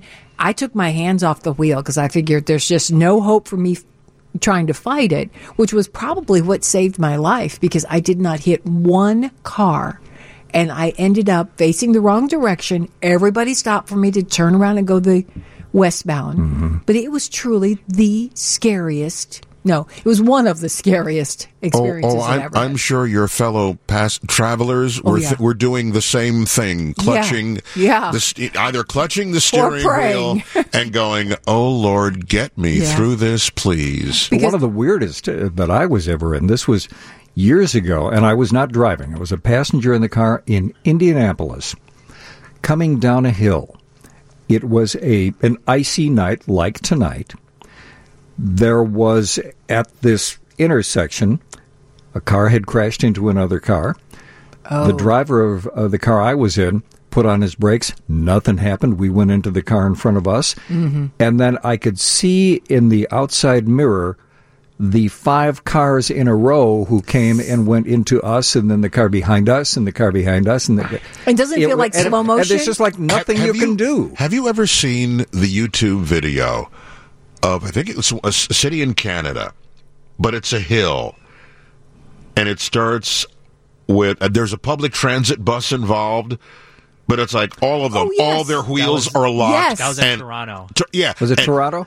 And everyone is just kind of like sliding along, playing Sideways. bumper car. Yes, yes. We used to live, and for anybody on the north side, if you know Yep. Rogers Park, we lived on Pratt, 1900 Pratt. We lived at the Just- alley. Just east of Ridge Ridge. Road. And as you at Ridge and Pratt, there is a hill that comes down immediately east of Ridge Road. Well, right after that alley, where that hill ends, that's where our apartment building was. Ouch. And we could sit in our window, which we did many, many winter nights. And our landlord wouldn't let us rent parking space, so we had to park out on the street. On the street. Oh, no. So we sat in the Yep. window and we watched the cars as they would come down, fishtail, and smack the side of our car. Yep. Oh, We said, "Oh, there's another one. And there's another another. one." Ooh, there's another one. Hey, they couldn't help But it. they couldn't. Have, You know, they're- you know, So we just sat there and just watched our car being beaten around, and we'd get out the next day. And I don't know that we ever had any serious damage. no. I mean, It was. Did you make the landlord at least chip in on the car insurance bill? No, we Just, you know. we moved shortly after that. yes. Okay, gotcha. That was too much fun for one winter. We said, no, enough of that. In fact, there were no garages that were available either. So Right. part of the fun was, I think the reason we moved, that was one of the many reasons we moved. But as I recall, it was an ever-changing neighborhood. And it was getting a little loud. Oh, that's right. We started working nights. Yeah. And we couldn't sleep during the day because there was so much traffic on Pratt. All of it's coming back to me now, but that was like 25 years ago. And we said, we've got to move to a quieter community where we can sleep. Don't these people know we need to sleep during the day? Of course not. Come on. Well, so if you're out driving, Yes. be careful. If at some point you want to give us a call or your passenger wants to give us a call, but keep your hands on the wheel Yes. and just take your time and, Or if you're sitting in traffic, well, actually, I shouldn't say this because you really should never, ever, ever take your phone out. But if there's someone in your car that could send us a text Right. and give us information, we would gladly take that information at 312-981-7200. We're going to check in with our showbiz machino, Gino, coming up, so stay with us at WGN. Showbiz train, baby, won't you climb on board? Showbiz train, baby, won't you climb on board? Steve King and Connie Putman at WGN Radio. Boy, does that bring back a lot of memories. That's for people who would get up at 3:45 to start their day, and they would hear this once a week, and they knew the next thing they were going to hear was Gino, the showbiz machino. Gino, No, Yeah. I'm not going on until I hear the whole intro, the way Steve used to do it. he forgot. I'm trying to think of how He I actually forgot the intro. how did I do it? It was something like your voice going, well. Oh, That was his- it was. And then His Mr. Ed voice. Oh, I'm trying to remember what I said. Whoa, boys and girls. yes. And I got to remember. I haven't done that in so many years. You're going to have to send me the script, Gino. That hurts. By the way, congratulations on having the voice of God doing news for you. Oh, how about it? Yeah. What a voice. Yep. And you know what's funny? He's like 4'7", and it seems so wrong that voice should be coming out of his body. Now, Gino, how many years did we do a Showbiz Report? Oh, my God. At least 10. Oh, Yeah. no. I said it was 17. You know, we should back up for a second for people who don't know. Yes. Gino is Gino Salamone. He's with WITI Fox 6 TV in Milwaukee, daily on the news at 4, and his interviews run on the Dish Network show Hollywood One-on-One. And we first met Gino, was it when you brought some celebrities? It was Mr. Ed. Yeah. Well, not Mr. No, I Ed. think it was Pumpkin Fest. Was it? Pumpkin Fest was the first time. Really? Yes. Jinx Finks. And then I brought some people in. And Are you sure you remember your first Look, time? you forgot the intro. You forgot everything about me. This is crushing. But we remembered your phone number. No, actually, we didn't even remember that. And it's awful that I forgot because, as everybody knows, the show is so heavily scripted, and I just forgot that page of the script. That's okay. Do you remember that there were people? Talk to you guys. There were people that would say to us, "Could we get one of your scripts to auction off for our charity?" Yeah. You're kidding. Oh, no. Seriously. Oh, at least a dozen times in our lifetime, there have been people that have contacted us and wanted to know if we could have an autographed copy of your script. Now, the part I remember was you would say the big and the small, and then Johnny would go, small. You're right. Oh, I'm going to have to see if I can find one of those old air checks and write that down for the next time we have you on. Oh, that's right. Now, just to show you that there are people listening now that did hear you at 3:45 in the morning, here is a listener from a 708 area code who wants to know about your ear hair. How? You realize there are a whole lot of people right now that they have enough reason to drive off the road with the ice. Really? Now we just gave them another air hair. Yeah. The hell? I actually remember that story, Gino. You were on a plane, and didn't you stretch your ear hair across the aisle and I didn't understand what would happen. I'd get on the plane completely manicured, and by the end of the flight, there would be a cable of ear hair coming off of one of my ears. Disgusting. And just something happened in the atmosphere that made your hair grow. I guess so. And you kept trying to braid it into a gift for Sandra Bullock. And I told you at one time a little girl picked it up and was jumping rope in the aisle of the airplane. And speaking of Sandra Bullock, again, a person who knows you from 3:45 in the morning says, wasn't he married to Sandra Bullock? You know, God bless that person for even. It's so far-fetched, but to even insinuate that it could have happened makes me incredibly So happy. for many, many years, Gino tried to make us believe that he was engaged to Sandra Bullock. No, it's on tape. In fact, if I have to produce the tape, I will. She did accept. I put the ring on her finger, and she jumped on my lap and said she was ecstatic. Mm-hmm. And then they gave her medication. And then she sobered up. I don't care. For those minutes, that's right. And then Gino followed up on that when you brought your mother, quote unquote, Florence Henderson, onto the set so that she could seal the deal, right? Well, if you go to YouTube and look up Sandra Bullock and Gilbert Gottfried, you will see the tragic mistake when I was interviewing Sandra and Melissa McCarthy for The Heat. Mm-hmm. And I said, you know, Melissa, I've been trying to tell her how I feel for all these years, and she never hears me. So I brought someone who she might hear. Well, I should have known better because, first of all, she loved Gilbert Gottfried, which is great. But he went way off script. No. In a way that I still can't believe. So, Gino, do you ever pinch yourself and say, wow, they pay me to do this? I still do. Look, it's the greatest job, I've had so many amazing memories. I was looking back at just this year, in fact. You know, they sent me to Liverpool for the Yesterday movie. Yeah. Now, I always wanted to go, and I love the Beatles. It was just great to be able to experience that. Oh, I guess. And that movie was one of the real nice surprises of the year for us. Yeah. I frankly, I really wasn't anticipating anything, and I came out thinking, what a sweet movie. Made me I really, feel good. really liked it. Yeah, it was a really good, you just felt good afterwards. But it also What a great premise. It made us talk a lot. Remember, we were with Beatles fans, and we had a great dinner conversation afterwards over that movie.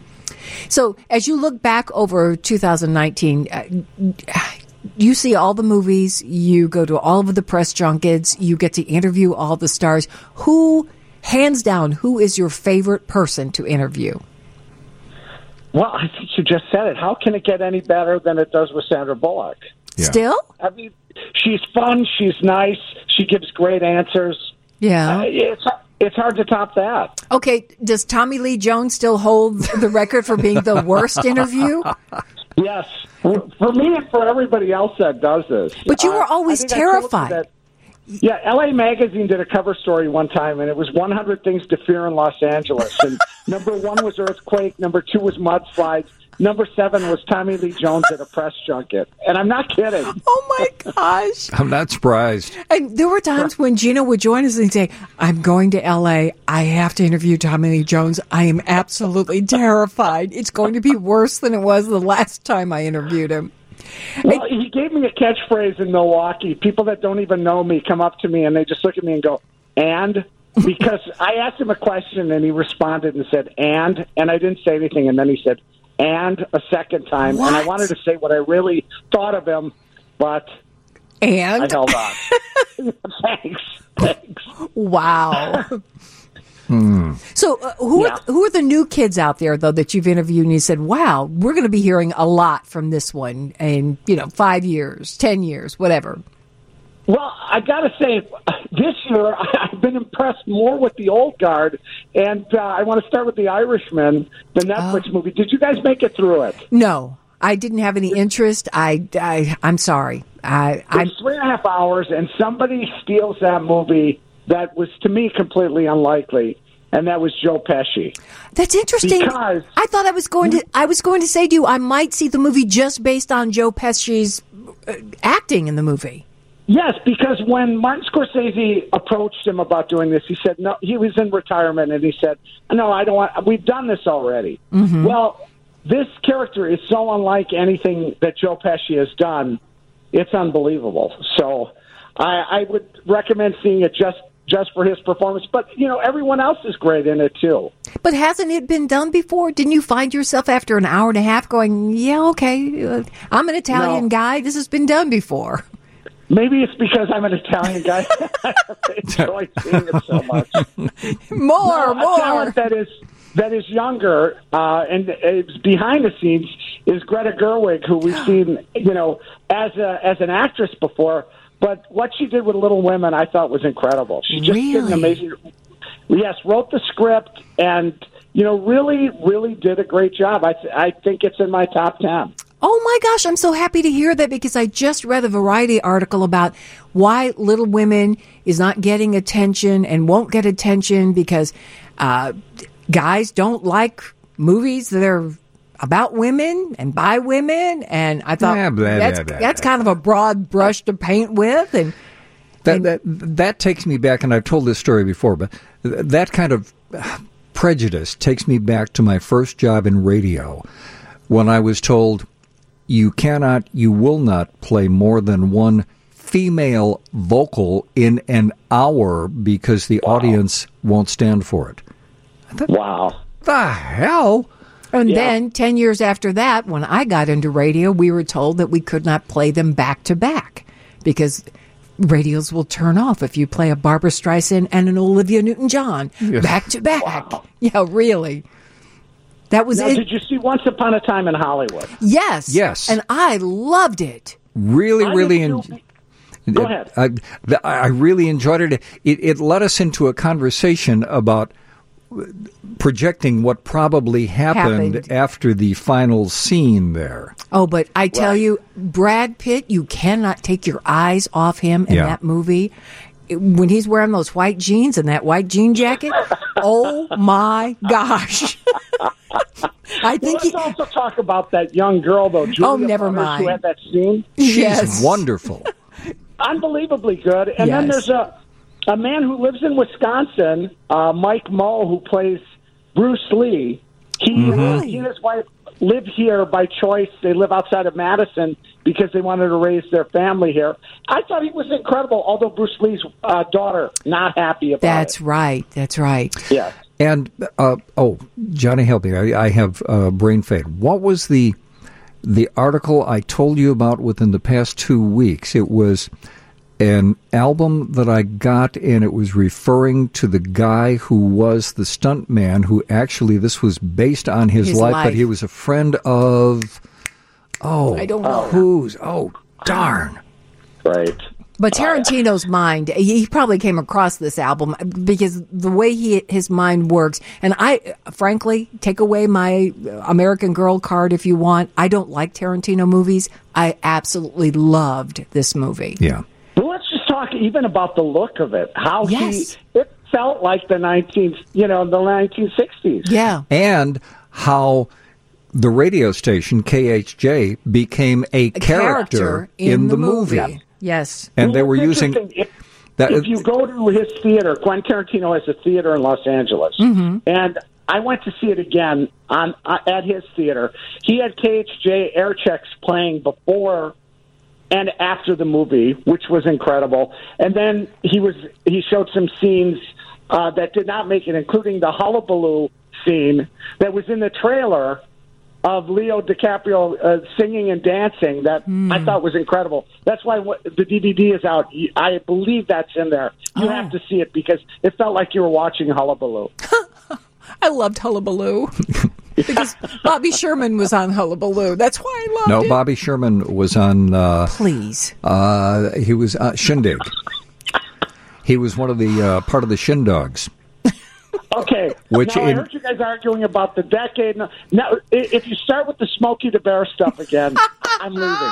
And the Shindogs included people like the Righteous Brothers. Oh, hush. And it was very cool, but it was Shindig. Oh, yeah. It was a singing show. And it's Smokey Bear. The Bear. Gino Salamone is with us talking showbiz with the Machino, so stay with us on WGN. Showbiz train, baby, won't you climb on board? Showbiz train, baby, won't you climb on board? Well, boys and girls, once again, it's time for us to take a look at the lives of those who inhabit the big and small screens and find out just how big or small they really are. And here with the pertinent poop is the pertinent poopmeister, his own bad self, Gino, the showbiz machino. How did that happen? I think he hurt himself during the break. He was thinking so hard he pulled a muscle. And I didn't look anything up. I don't think I got it exact, but that's pretty good. Close enough for jazz. That was it. And so that was 3:45 in the morning as Gino would get up to head into makeup for his morning show. And again, for those of you just joining us, where you been? And we should explain that Gino Salamone is with WITI Fox 6 TV in Milwaukee, daily on the news at 4, and his interviews run on the Dish Network show Hollywood 1-on-1. One of my favorite things that you have done over the years, Gino, is you talk to some of the old timers, whether it's Dom DeLuise or Carl Reiner or more recently Dick Van Dyke. Yeah. Oh my gosh, he seems like I was able to spend the day with him, the afternoon at his house, and it was such a treat. Now, remember, he's 93 or 94 now. And he looks so good. Oh, he came in, walked into the room with no shoes or socks and was dancing. Oh. That's what he does. And I thought, okay, maybe I'm talking to him too long. I tried to end it, and he said, no, I love it. He said, we're talking about my favorite subject, me. Oh. And the recall, I mean, it's amazing. Now, let's also say his wife is in her 40s. So, Really? And right now, I'm hearing Bob Collins saying, if she dies, she dies. Well, they sometimes hang out with Peter Marshall, and it's the same situation. Peter Marshall is in his 90s, and his wife is in her 40s. What? Yes. Okay. Okay, we'll leave it at that. Yeah, really? Leave it alone, guys. Oh, wow. And I have to tell you that we didn't speak. I had a favorite musical artist from the 70s who had never been to the U.S. since the 70s and was in New York for one date, and I decided I was going to go. And I got a chance to spend some time with him. Ooh. He was not a one-hit wonder, but he had several hits. Yeah. One probably called one of the most depressing songs of all time. Can you guess who I'm talking Gilbert about? O'Sullivan. Exactly right. You're Alone kidding. Again Naturally. You are kidding me. Because No. that is truly the most depressing song ever in pop music. And it's one of those classic cases of if you don't listen to the lyrics and you just listen to the melody and the You can arrangement, sing you think, along. oh, what a fun little bouncy song. But in a little while from now, I throw promised myself up. myself to treat myself and visit a nearby tower. Oh. And climbing to the top to throw myself off. Yeah, that's pretty depressing. So you really, really loved him in the 70s and went to... I did. Remember the song Claire? Yes, yeah. Yes. There was another one, Get Down, which was also a hit. That was kind of a fun song. It was very un-Gilbert O'Sullivan-y, but it was Well, he had a great voice. I mean, but it was hard to get over the depression. So what was he... I will tell you that he is coming to Chicago April 19th, and I'm going again because the show was so great, and he has a new album, very Paul McCartney-like in the songs he writes, and he sounds fantastic. He looks the same. It's really, really incredible. Would he be in now, his... do I have to buy tickets for us? Would he be in his 60s, 70s, or... I would guess 70s. Wow. So he's just a kid. And he's still got the voice and... Yes, he does. And he still has that hair. Remember how big the hair was? Yes. Was there a good crowd of people there? It was sold out. You're kidding. And where is he going to be when he comes to Chicago? The City Winery. Oh. We love the City Winery. Yes. I know. Now, all you people out there, don't rush and get tickets. We need to get tickets first. Right. I just realized you've got a thing for Gilberts, don't you? Oh, you know what? Gilbert Godfrey. Really? Oh my gosh! Yeah, I also booked the guest. And for we've Gilbert never. Godfrey. And we've never seen them in the same place at the same time. I just clicked on Gilbert O'Sullivan. Man, does he ever have the hair. Yes. That is And I want to tell you another thing that happened in Chicago this past year that I look back with great affection. Do you know who Phil Rosenthal is? Of course. Yeah. Not the writer. Oh. The guy who did Everybody Loves Raymond. Oh, yeah. Yes. He also has 2 shows on Netflix. Somebody Feed Phil, and I'll have what Phil's having. Mm-hmm. Anyway, he taped an episode in Chicago, and Julia Sweeney was nice enough to invite me. And so when that episode airs, you will see us. We got hot dogs all over the city. How many places did you go to? I think we went to 3, maybe 4. I'm just Superdog? We did not go to Superdog. I don't know You didn't go to Superdog? It's an incomplete piece then. So is Julia Sweeney in the series as well? Well, no. The series is he goes to different cities and he eats. And so because she lived in Chicago, he hooked up with her. Oh, I see. Right. I see. Right. But she's having an amazing year, too, by the way. Yes. And we always have loved Julia Sweeney, and you were kind enough to bring her into the studio for us to visit with her one night. What's her latest project? Okay, she's in a show right now called Work in Progress that's on Showtime, shot completely in Chicago. And she left the business and raised her daughter with her husband in Chicago, and then decided she wanted to go back to show business. So they moved back to L.A. She thought she wouldn't work. She's on 3 series. Oh, my gosh. She's also A.D. Bryant's mother on Shrill, which airs on Hulu. We don't do Hulu, but I would just to see Julia Sweeney. Yeah. And A.D. Bryant, Chicago's A.D. Bryant, because she's so good in that series. You mentioned Hulu. Is that one of the showbiz stories of the year? How the playing field has really been leveled with Hulu, Netflix, Apple TV. and Apple TV, producing great not only series but movies. Well, and movies now that are in contention for Oscars. Yeah. Have you watched Marriage Story? No, but I've been warned. It's not the easiest thing in the world to watch. No. It's like you're peeking in on an actual marriage. It's really intense. And Adam Driver was incredible. Then the 2 popes they have on Netflix. with Anthony Hopkins. Have you seen that one? No. No, but heard a lot of good things about it. Yeah. Yes, you will enjoy that. And, of course, they financed and they have The Irishman. So, yes, Oh, that's for the right. first time, Yeah. they're like the leading player right now in Hollywood.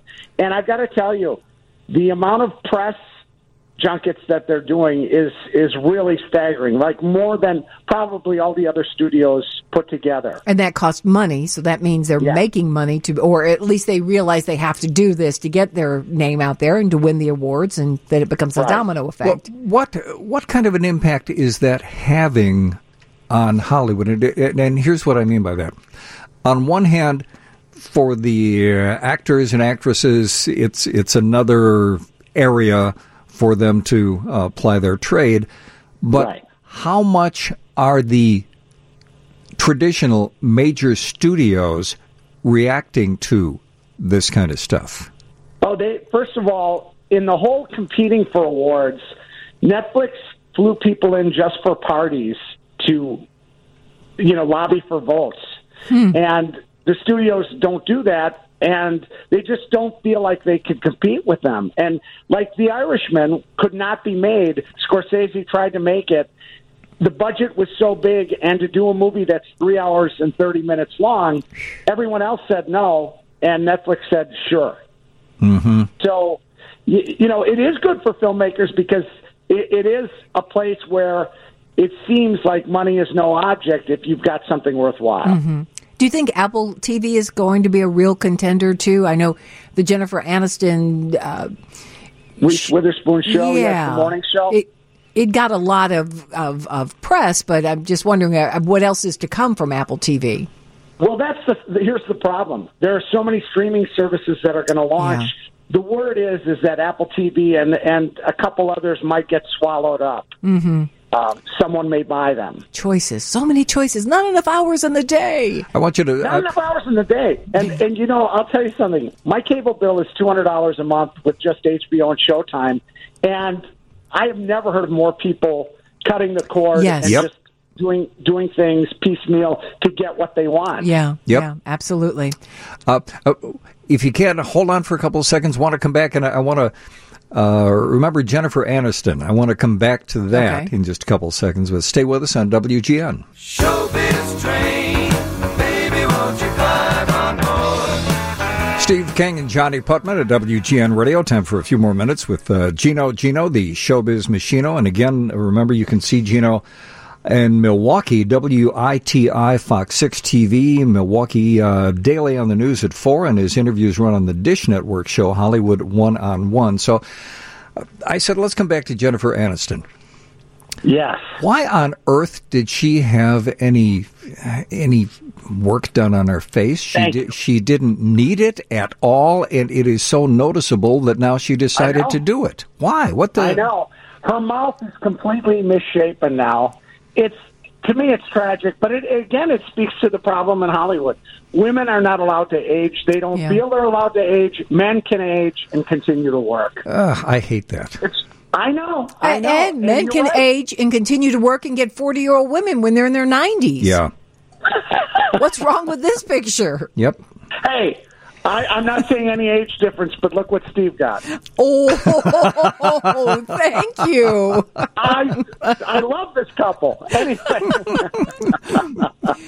No, but it was, Steve, when I saw that maybe a movie or two ago, I noticed her mouth, and it was so sad. And her very best friend, Courtney Cox, had already been down that road and changed her beautiful face. And you'd think she'd look at her and say, you know what? I'm not going to go there. And there are examples. And I'm trying to think of, who is it? Dame, what's her face? Who's never Judi had... Dench? Yeah. Oh, and Helen Mirren. Yeah. Oh, my gosh. You talk about aging gracefully. Meryl Streep. And sexily. Sexily? Sexily. Okay. Yes. But good for them. They've never had any facial surgery, and they're wonderful at what they do. And they still work. Eva Marie Saint is in her 90s, and I got to interview her a couple years ago. Spectacular. Well, she just looks like a real human being. Do you think Rita Moreno has had work? Because she's stunning. She really is. I know. But and part of it is that... So great. talented. That fabulous body, too, she's got going on. It's like, you're wearing an outfit that you wore in the 40s? Come on, woman. And I wanted to say something. Because I knew I was going to be talking to you, I had not gone to see it, and I thought it might come up. You mentioned Judi Dench. I went to see Cats. You did? I'm sorry. I was going to say, what's your take? Are you team Cats or not so much? Is it a dog? I'm calling up the great Gene Shalit, who's still alive, how he would have reviewed this. Yeah. Cats is meow. Well, I loved what Michael Phillips wrote about it. It was Cats. It's a dog.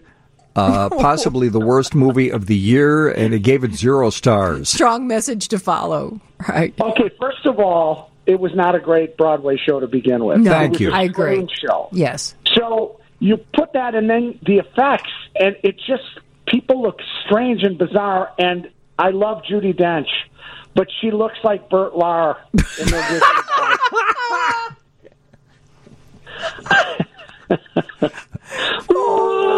not good. Okay, and then there's a scene, and I some of the cats wear coats. Some might wear a pair of pants. I've been to that party. Reclined in a cat bed without anything on, and it made me uncomfortable. Yes. Yeah. And you've got all these stars, so the cost of this movie is mind-boggling. Well, and they've already given up. Universal's already ready to pull it from the theaters, and they're not doing anything trying to get it any awards because it's not going to get any. But wait. I predict that in very short time, it's going to become kitschy. It's going to become kind of, maybe they'll figure out a way to do a sing-along with cats, and people will dress up in outfits, and I think that may happen. It will become the new Rocky Horror Picture Show. Oh, bite your tongue. That was a classic. That's not so much. Okay, it looks like Cats cost $100 million to produce, and it set Universal back an additional $95 million for global marketing and distribution. Well, that's insane. Here's the other thing. Yeah, here's the other thing. It wasn't done. When they showed it to critics in London, it was not finished. So... And then they sent prints out the first week where you could see the person's hands or a wedding ring. What? And then they sent out a fixed print a week later to theaters. Okay, whatever happens to them, they're to blame because that's just stupid. Right. You remember that when you had an assignment at school, you got it done? Yep. They had an assignment. They had a date firmly, and they could not get it done in time. Wow. That is weird.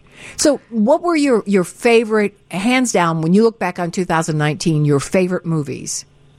Okay, I've already said Once Upon a Time in Hollywood and The Irishman. Marriage? I was shocked and impressed by Awkwafina in The Farewell, which is a really nice movie about a girl going back to China because her grandmother is dying. Oh, right. Yeah. I want to see that. Yeah, we never get to see it, and I thought it was great. You went into digital hell for a second. We never get the we have not been able to see her act like this before, and it was really, really great to see that. But sadly, we blinked and it was gone. So you have to see it on demand or just wait till it's available. Because Awkwafina did the talk show circuit, and I thought she was delightful. She sold me on the movie. I thought it was a great idea, and every clip that I saw I thought was delightful, and then it wasn't available. Can I throw a documentary at you that I really liked? Apollo 11. Now, do you know the story of this?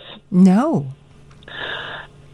They had documentary crews documenting the whole Apollo 11 journey. Now, I thought we'd seen everything, but there were these canisters of film that were found, and they are in such pristine shape. Oh, I did hear about this, yes. Yeah, it's just really an incredible story. We know what happened, and it takes you back to that time, but it was just incredible to see things that I had never seen before. I was really impressed. The movie 1917, which I believe opens the 10th everywhere, this is a crafty, it amazes me how they did it. It looks like one continuous shot of these two soldiers who have to go through the most dangerous territory to get a message to the British troops to save them from being massacred. Mm-hmm. And it looks like the camera never stops. Like it follows them the entire way. How they did it was incredible. Now, one that I'm sure you would like, and maybe you did see. Did you see Ford versus Ferrari? No. No, we haven't, but I've heard a lot of good things about it. I loved it. And I you're car people to begin with. You're really going to enjoy that movie. What did you think of the Joker? Where did you fall on that one? I was so nervous that opening week because I was convinced something bad was going to happen. Yeah. This is not a superhero movie. This is not a cartoon movie. This is a story of a mentally ill man. Yeah. And I really feared something was going to happen. I'm very happy nothing did. And I think it's going to be really hard to beat Joaquin Phoenix. You know, Eddie Murphy's making the rounds, and they're working on, getting him a nomination, which I'm sure he'll get, but I don't think anyone is going to beat Joaquin Phoenix. Really? Yeah. I'm thinking my money's on Dolomite, the Eddie Murphy character, because everyone that's seen it has just said. Yeah. In fact, we have a friend who is a manager of musical acts, and she said, I'm going to require my talent to watch this movie because there's so much to be learned about basically presenting yourself to the public and, just going for it. Mm-hmm. Perseverance. That's right. Yeah, exactly. He never gave up. Never gave up. I have to read this text from a 312 area code. Now, Gino, you've tuned in. You've heard Team 1 and Team 0. When does the decade end? So the listener writes, love you, Johnny, but I believe only Team 1 people believe that Cats will live on as a possible sing-along. Yep. Thank you. Absolutely right. That is great. So I guess when I said in our lifetime it will become a cultural phenomenon, this person went, wow. Right. I'm going to go with Cats. It's never going to be a hit in 9 lifetimes. Believe me. Oh, that's a good line. That's really good.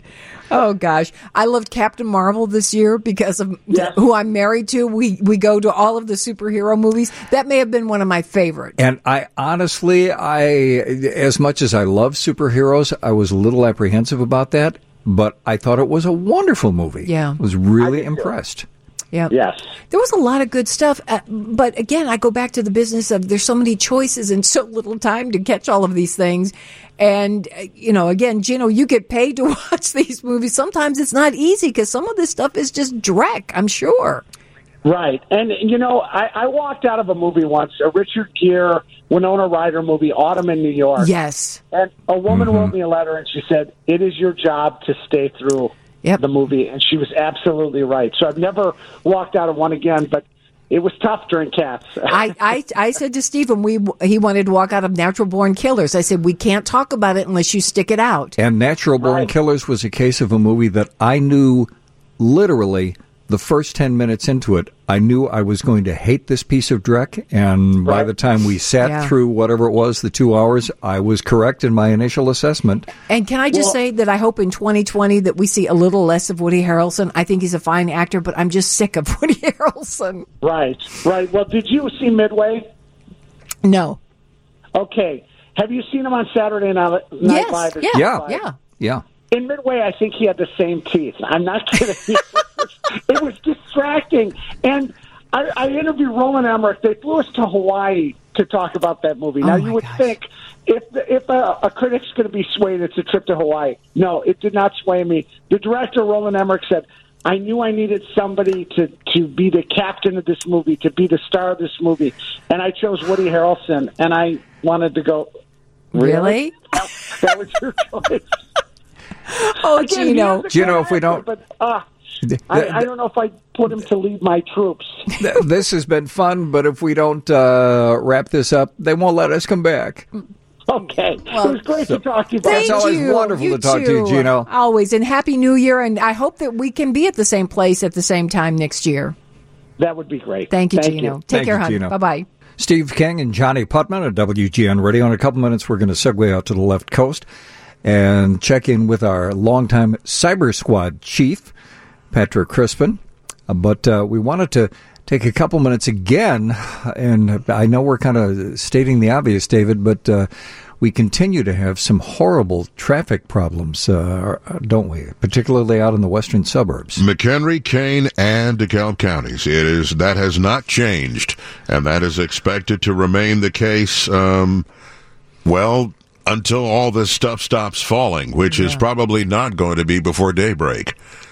And I'm looking out the window here on the 18th floor, my window to the world, and it looks like it's a different world. We don't seem to have any drizzle. The roads seem to be okay. I'm seeing traffic is moving right along.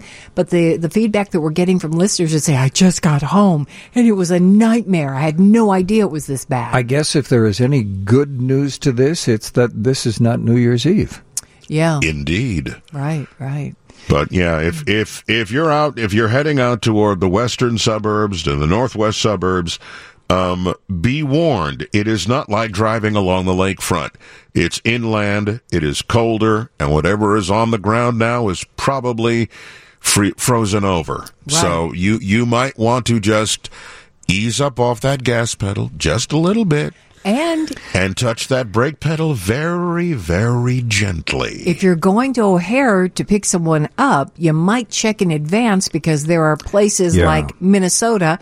Right, Curtis? In fact, Curtis, do we have an update on the Minnesota? Tom Hush is in Minnesota. Tom is stuck in Minnesota, so yours truly will be here until 4 a.m. All righty then. Oh, even though O'Hare has delays of 15 minutes or less on arrivals, 15 minutes or less on departures, and the only place where that shows that they're having any issues with travel is for people who are heading out to Newark International Airport, and that's like a 2.5-hour delay right now. Yeah. But now, Tom, the producer of the all-night show, the Nick DiGilio show, Tom was due to fly in here at 7:15 today. His flight was scheduled to leave at about 7:15. He'd be here around 9 or 10 o'clock, and he gave me a heads up saying that there's snow all day there. And I was actually watching the tracker of his flight from his delay just to kind of get an idea if I was going to be here. Has it moved? Oh, yeah. It went from 8:45 to 9:55 to 10:40 and now 11:30. And then he just texted me a few minutes ago saying it looks like he's stuck there for an extra day. He's just sitting in the airport then. Yeah, he's been sitting in the airport probably since about 5 o'clock or so. That's what I hate. Mm-hmm. And now the flight tracker is saying maybe next Thursday. Or maybe, in the new decade, Steve. Yes.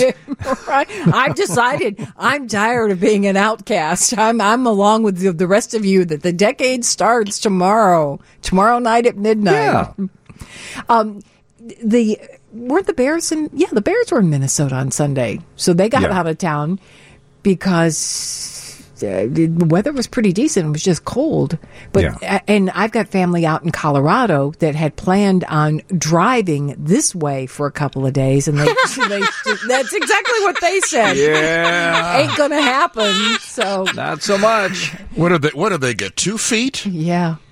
Actually, they got to the bathroom because everybody in the family has the stomach flu.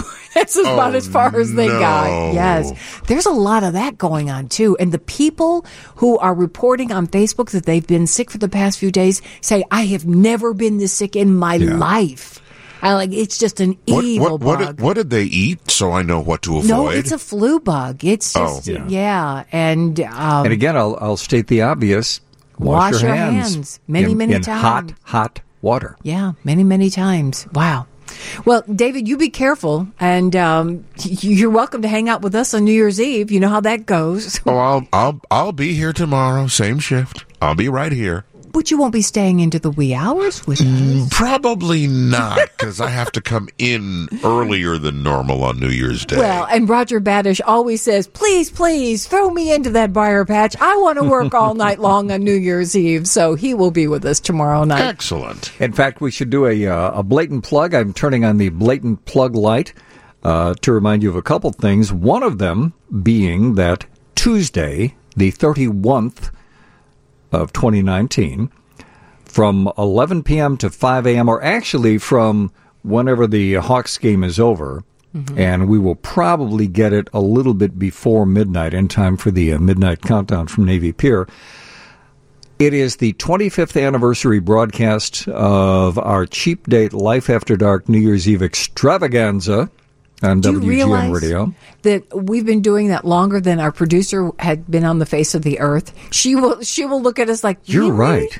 Really? 25 years?" Yeah, Jess Raines is going to be producing tomorrow night, but we're going to have a lot going on tomorrow night. We will have countdowns from every single time zone. So if you fall asleep, you miss a countdown, just turn us on at the top of the hour. We'll have a countdown from a different time zone. We're going to be doing things like in Prescott, Arizona, there is a boot drop. Mm-hmm. That sounds strange, but there are thousands of people who gather for this boot drop in That's a big Prescott, boot. Arizona. Yeah. We're also going to be checking in with, I forget the name of the hotel, but it's in Maui, Hawaii. Mm-hmm. And they've got thousands of people, and specifically, they have a very special event that is going on with our friend Tommy Emmanuel, and Muriel Anderson's going to be there, and we will hear the countdown from Maui, Leilani. Hawaii. Hotel Leilani. Didn't we used to work with a Leilani? We did. Yes, she was an Yes. engineer. She was. At the radio station. Yes. So that's a hotel that we will go to at 4 o'clock in the morning is the time difference. So that would be their midnight and our 4 a.m.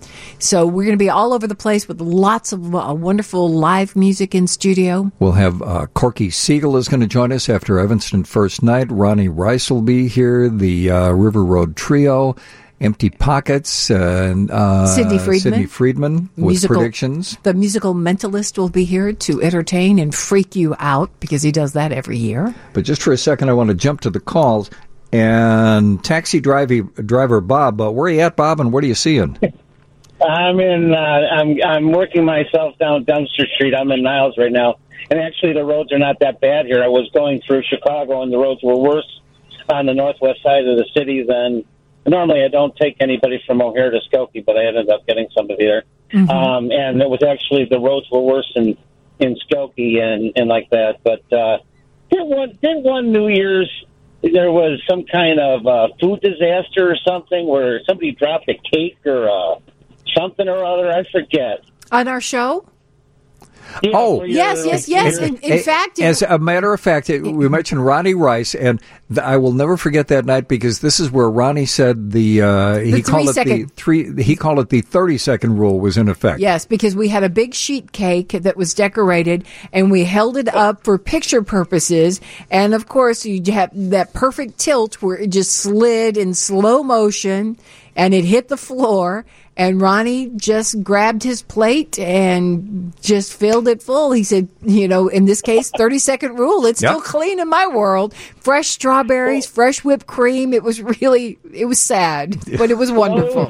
His personality, I think only the time that it happened would be Ronnie Rice would be involved. Yes, this is true. Quirky. Yes. But, the people here in Illinois, I was talking to somebody about this. You know how in New York and Times Square the apple drops for New Year's? Yeah. And being that Illinois marijuana is becoming legal as of January 1st, we should have a big marijuana bud dropping down at midnight and have all the people that are selling pot go over there and have this big smoke out over there, I don't. I never inhaled any of that stuff. I don't doubt that's not happening somewhere in Illinois tomorrow. Hey, Bob, be very careful out there. It's nice to hear from you too. Thank you, and Happy New Year. We're going to talk with computers with Patrick Crispin. Stay with us at WGN.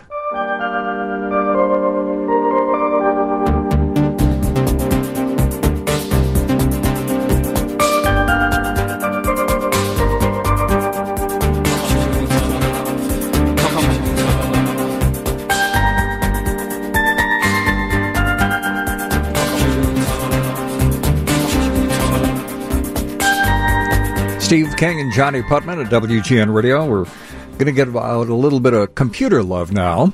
That's some craft work. Every Wednesday night we would talk about computers, and we would remind you that there is no such thing as a dumb computer question. We actually grew up with computers in that we started talking about computers when we had a boss that said, "No one cares about computers. Why are you wasting time talking about them?" And the show went from an hour to 2 hours to 3 hours and became one of, if not the most popular feature that we did on our show. And one of the wonderful things about it is because that it had cross demographics. Yes. Yeah, it we was could from go 90 years old to 15 years old. And that was the cool thing is we would go to a call and there would be a kid listening saying, I'm really excited about whatever it is. And then the next caller would be, I really want to know how to use this computer so that I can use it to its fullest and not turn it into a doorstop like you guys did. Yeah, we really did.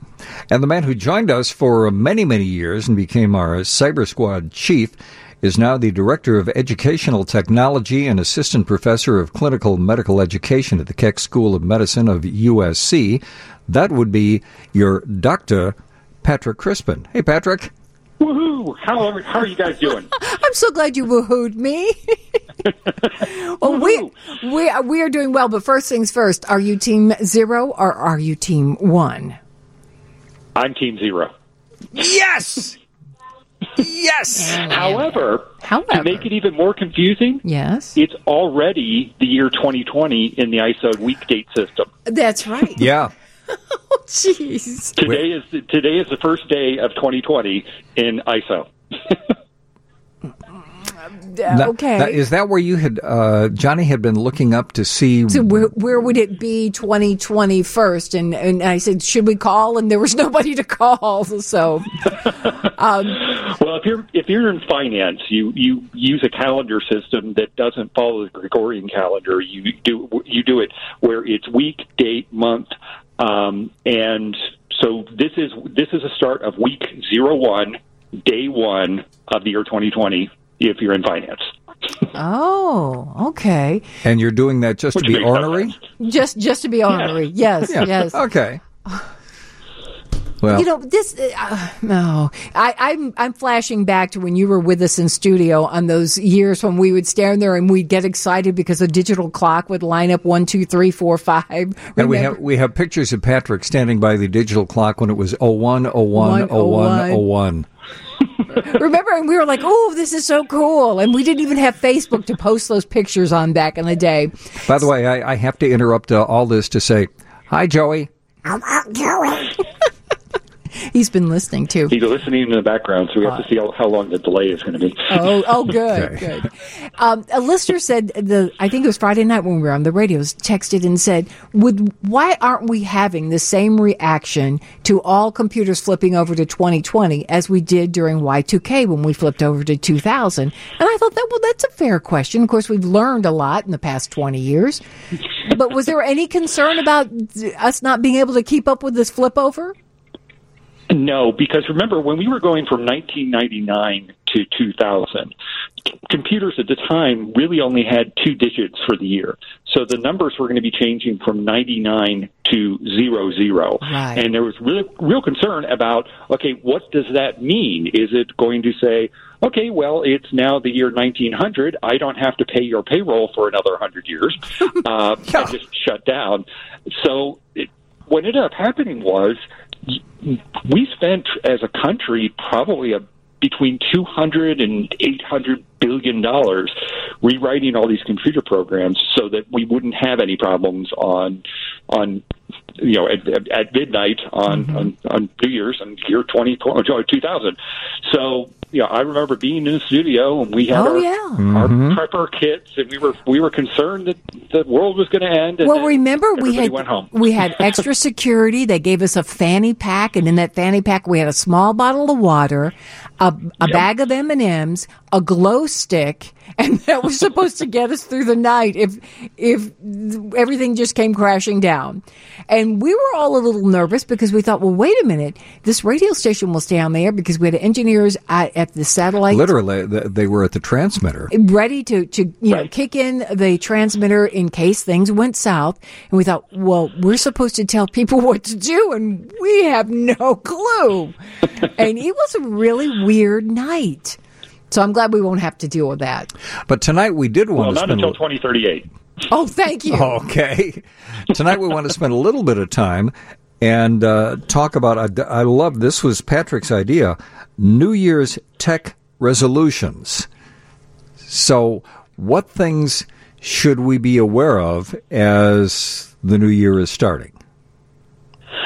I would actually make it a New Year's resolution to go through your home and replace all your surge suppressors. Here's the reason why. We all kind of believe that these surge suppressors last forever, but they don't. There's a component in it called the MOV. It's the metal oxide varistor. And what it does is it sort of stands in the way of the electricity coming into your system. And as it gets hit and hit and hit, it ends up wearing out. And what ends up happening is on these cheap surge suppressors that might last only 2 or 3 years before the MOV is completely used up and is no longer blocking surges, you just turn your surge suppressor into a glorified light strip that offers absolutely no protection whatsoever. So that component degrades. You can't deal with it. It's measured in joules, and once it takes as much damage as it can take, it just stops protecting you. What's that? Oh, I'm just saying it just stops. It just there's no saving at that point. There's no saving it. You got to go get a new one. Now, the more expensive surge suppressors by companies like APC and by Tripp Lite, that's a Chicago company who I absolutely adore, they actually have surge suppressors that will stop working when the MOV is used up. They'll just sit there and say, okay, it's time for you to get a new surge suppressor. But since my guess is you haven't gone through your house and looked at the surge suppressors in a decade. Yeah, really. Make it a New Year's resolution to go through your house and do that. So even if it's still working, even if it's still working, it's time to make that transition, make a fresh start. It's going to happen eventually. You're going to hate it if it happens. It's probably going to be in the middle of the night when you're doing some important project when that happens. So just don't do it. And when we talk about like resolutions, these are things that hopefully this will nudge you in the direction of doing something so that you're a smarter computer user. Because I think I'll speak for myself. Safer. I'm just lazy. I just assume that it's going to update, that my antivirus is working, that my surge protector is doing what it's supposed to do. And I'm the one who's doing all the updating. And I know. That's why I have you. That's why I keep you around. One of the things that I like that you suggest is start out the new year with new passwords.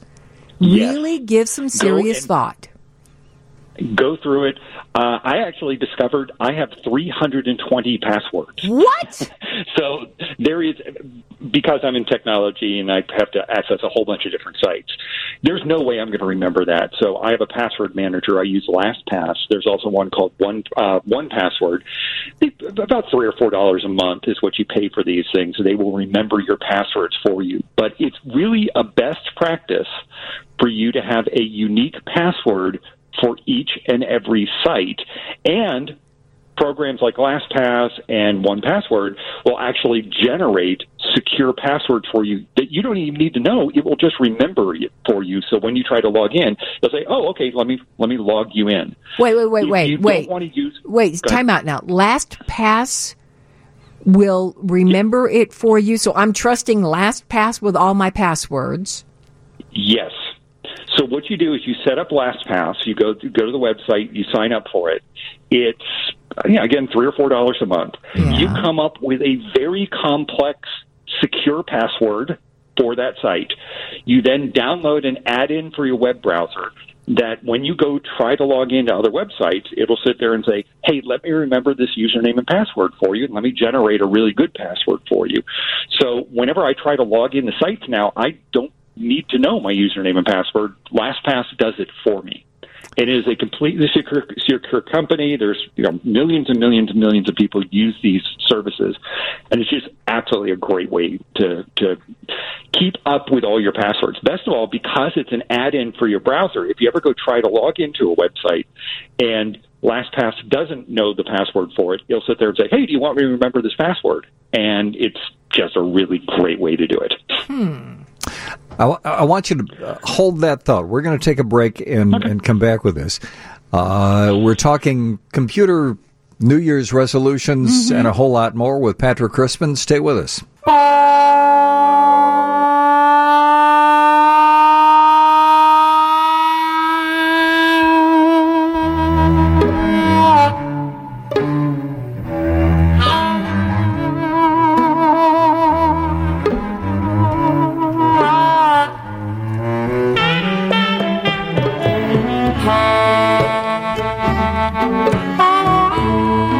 Steve King and Johnny Putman at WGN Radio.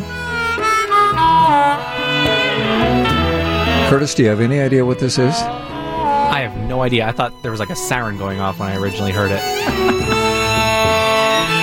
This is the man who's going to be joining us in the studio tomorrow night, Corky Siegel. Oh, cool. And this is from one of the albums that he did with his chamber blues band. This is where he takes a chamber classical orchestra and combines it with chamber music and blues. It's got a good sound to it after hearing a little bit more of it. It is so much fun.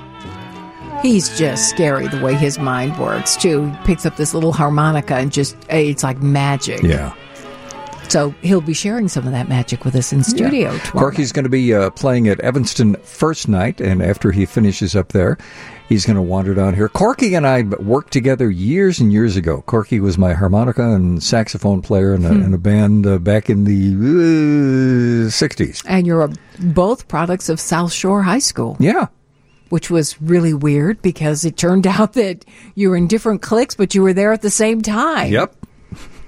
Well, speaking of time, we're rapidly running out of time, and in this segment, we got a lot of ground to cover with Patrick Crispin talking about things that you should do as we move into the new year to be a smart and safer computer user. And Patrick, I have to come back to what we were talking about, using something, whether it's LastPass or whoever, and I get the logic of all that, and yet there is a little part of me that thinks, okay, but this is still stored on somebody's server, which can be hacked at some point. And then what they do is they will what's called salting and hashing. So yes, your passwords are stored on their servers, but they're stored in an encrypted manner so that really you're the only one who can see it. So even if somebody breaks into the system, breaks into their servers, unless they have your username and password to access your account and unlock your passwords, they can't see the passwords. They get just a field of garbage if they download the database. Okay, well then that answers the question. A couple of people were saying, I don't feel comfortable with some place or someone having all of my passwords. Mm-hmm. So again, that's LastPass, and there are others like that, but that happens to be one that you use, right, Patrick? I use LastPass, have used it for years, and absolutely adore it. Before we move on, one thing I want to say about passwords is if you are going to create your own passwords, stop creating things like $$W0RD. It's something that's really hard for you to remember and easy for a computer to guess. It turns out that you can have really secure passwords if you don't use a password, but use a passphrase or a pass sentence. Mm-hmm. So when you come up with your password, doing something like typing in, Satan is the name she goes by, and then the next time you have to change your password, the next line's going to be, there's a lot of devil in her eye. It's something you can remember. But a computer's never going to get that. A computer hacker's never going to be able to guess that unless he knows what your past sentence is. So it's usually a really good idea to have at least 16 characters and do it as a sentence. You know what? I have to go back to what you said a few minutes ago about the number of passwords you have. And there are people that are just like me. They're absolutely gobsmacked by the idea that you would have over 300 passwords.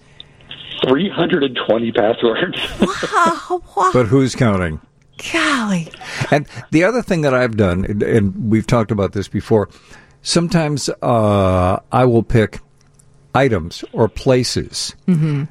For example, and I will write myself clues like the street name of the first house I lived on, followed by the street name of the house I lived on in Indianapolis, followed by the street name of the house I lived on wherever. That's going to mean nothing to anybody, and yet I will remember, that was 8039 Manistee, that was whatever it happens to be. So there are things like that you can do, too. But there's a negative side to that, and and I discovered this when my father passed. Mm-hmm. I didn't know his passwords. So I couldn't go in to get into certain systems because I had no way to know what his Twitter password was or his Facebook password. His Facebook page is still active because I can't find a way to disable it. My dad's been dead for, a decade now. And that's one of the benefits for a password manager is you actually have a way to set it up so that if something happens to me, Christine can request access to my account, and unless I say, nope, don't give it to her, she gets access like 6 hours later or 12 hours later or 24 hours later. Then she can get into all of my systems. Okay, now you sold me on it. Yeah. I love that idea because I really genuinely am concerned because I'm thinking, I know what his address was when he was a kid, but I don't know where he lived in Indiana. And so what was his first car and his first dog and all those other things that he's using. And another thing, and for those of you just joining us, we're talking about New Year's tech computer resolutions. The other thing that I think is really important is two-factor identification. Mm-hmm. It's going to take you a little bit of time, but it is worth it.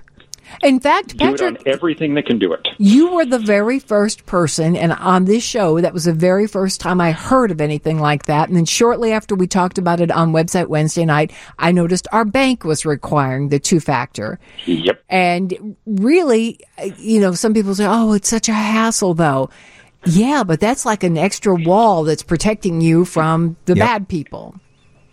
It really is. Now, the way that some banks do it is not the safest because they're using your cellular telephone, and that's easily hacked. But it's better than nothing. What ends up happening is when these passwords get compromised or stolen, and in the last year, there were 5.3 billion records that were hacked. That's credit card numbers, home addresses, phone numbers, other sensitive information, 5.3 billion records. So when they have your username and password, which sometimes they do, they can log into the system. But if you have two-factor authentication turned on, even if somebody knows your username and password, unless they have your phone to get that number, or the Google Authenticator app, or the the RSA key or whatever you're using as your second factor, they're not going to be able to get in. There are millions and millions and millions of usernames and passwords that have been hacked. In fact, there's a website called Have I Been Pwned, P-W-N-E-D. That's Have I Been Pwned, P-W-N-E-D. And it will, you type in your, an email address, it's a legitimate site, and it will tell you if that particular email address has shown up in any sort of hacks recently. Oh, that scares me to death. No, I mean because some websites require to use use an email address to sign up as your username, and so you're going to have that in multiple different sites. But my Crispin@gmail.com account, and yes, you're welcome to send it to me. I use that all the time. I checked my Crispin@gmail.com account email address has shown up in 13 different hacks. 13 different sites where I had a username with Crispin@gmail.com. They've been hacked. So that's another reason to go and change your passwords, is just to sit there and make it difficult. So even if it's historically the data's there, it's useless to them. What's the meaning? Two-factor authentication. Tune it on. What's the meaning behind the word pwned? P-O-N-E-D. It's sort of the kids' way to say you've been owned. So instead of being owned, to be young, you say pwned. Okay.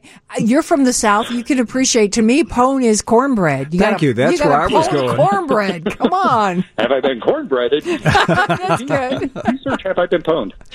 Wow. Okay. As always, we run out of time. That's why the show ended up being a multi-hour show on Wednesday night, because people have questions. We're going to try to sneak in some that have been texting, as well as callers who have questions for Patrick Crispin, talking tech news and cyber safety and all that other good stuff. And Colleen, thanks for holding on. You have a question for Patrick? Yes, I do. Thank you. Sure. This has been very perplexing to me. Over the weekend, I lost thousands of pictures off of my iPhone. They're backed up on iCloud. They do not appear there. They are also not on my iPad. I rebooted the phone. Nothing happened. I take a lot of pictures, like over 20,000, and I purchased some more space tonight, and a few more came back. I don't know how to find them or where to look for them, but they're from the year 2013 to mid-2017. They're gone. That's very odd. Oh, that's heartbreaking, too. That is. Fortunately, since it just happened, these photos are still there. They should be. What you're going to do is open up the Photos app on your phone. And if you don't have access to the Photos app on your phone, you can also log into iCloud and look in the Photos app. And then you are going to go into the albums, and you are going to scroll all the way down to the bottom, and it's going to be a lot of scrolling. There's going to be a folder there called Recently Deleted. Look in the Recently Deleted folder, and you can select the photos that you want to restore. Wow. And you can do this both on the iPhone, and you can do this over on iCloud. Same way, you just open the Photos app, go to the albums, go all the way down to the bottom, and it's going to be a long bit of scrolling, and there's going to be a Recently Deleted photo folder that you can get into. The other thing to think about in the future is Google Drive is actually free, and you can go and get a Google Drive app on your iPhone and have Google Drive automatically copy your photos, not just to iCloud, but to Google Drive as well. So you have yet another place where your photos are backed up. So it would actually go to both places then? Yes. Oh, that's pretty cool, because I tell you, my heart breaks for anybody that loses their photos, because I know it would make me crazy. Yeah. I know I should be downloading them. I know I should be putting them in the safe place, but I like them right there at my fingertips. Doesn't Google Drive have a point at which you have to pay for a little more storage? Yes, and I don't remember what that point is. I apologize.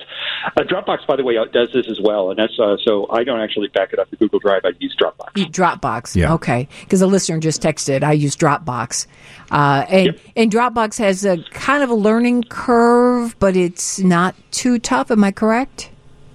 No, it's fall off the log easy. You basically install it on your computer and walk away.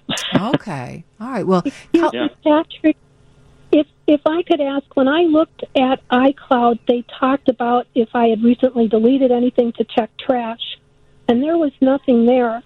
A friend had also recommended that I go to iCloud. Is it iCloud 2 off of iCloud.com? And I started scrolling, and it kept throwing me out. I could never get more than a year into it. Weird. That is very weird. You might, in this case, need to contact the Apple Store and get a Genius Bar appointment to take a look at this, because it shouldn't be kicking you out. Mm-hmm. It would. I try looking for the pictures, and maybe like I said, I'd get a year in, and there was no way for me that I could see easily that I could search for the year 2013, and I did this probably for 45 minutes. I tried to get to the top. Mm-hmm. Right. Well, that is unfortunately, you stumped me. I apologize. But you know what's weird too, Patrick, because I hear us going back to the days when we would get these perplexing problems and say, once you get it fixed, don't hurt your head trying to figure out why it happened, because crazy things like this happen, and there are times when you chalk it up to it's a computer. It burped. Yeah, whether it's your phone or whatever, it's a computer that's behind it. Good luck to you, Colleen. I'm sorry about that. We'll take a break. More coming up at WGN.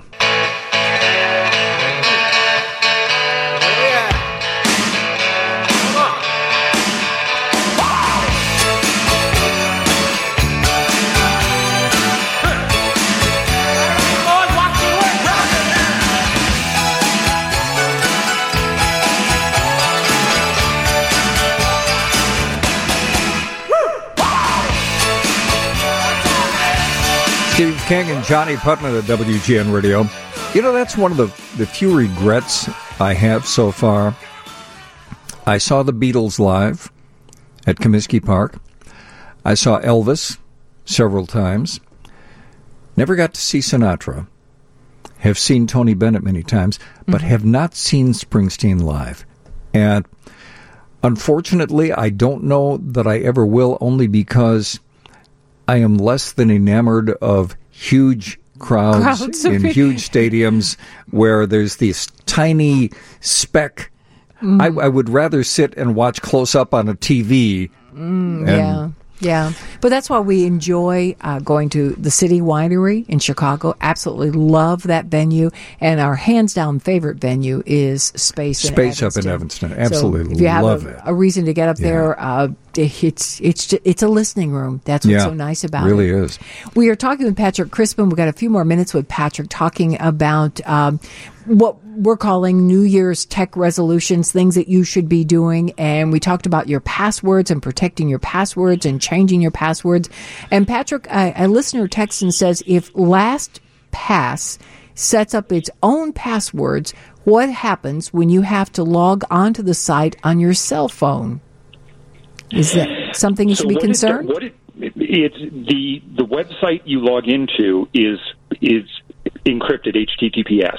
So when you try to log in, the information that you type in your browser or even on your cell phone is encrypted as it leaves your device and goes to them, and then it's unencrypted. So it's not doing anything in the clear. So nobody can be a man in the middle and kind of pick up your password. So as long as you set up a really good password and turn on two-factor authentication, you're golden. It's as good as Fort Knox. So basically, whether it is your computer or your cell phone or whatever, you type in the really good password as you go to LastPass, and it then allows you to get to whatever site you need to get to on your phone, on your computer, on your whatever. And it keeps you logged in to LastPass for like 30 days before you have to log in again. So it's just a browser add-in, so, now anytime I go to a website, it'll automatically say, let me log in. I love it. That's why I have 320 passwords. Listener says, this is from a 331 area code, what antivirus software is Patrick recommending these days? I'm a really, really big fan of Sophos Home. And that's SOPHOS.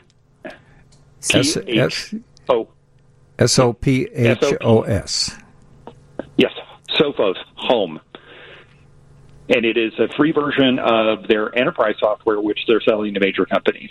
They just figured, we might as well give it away to home users as well. Okay, so if you go to that site, you're looking for the free version.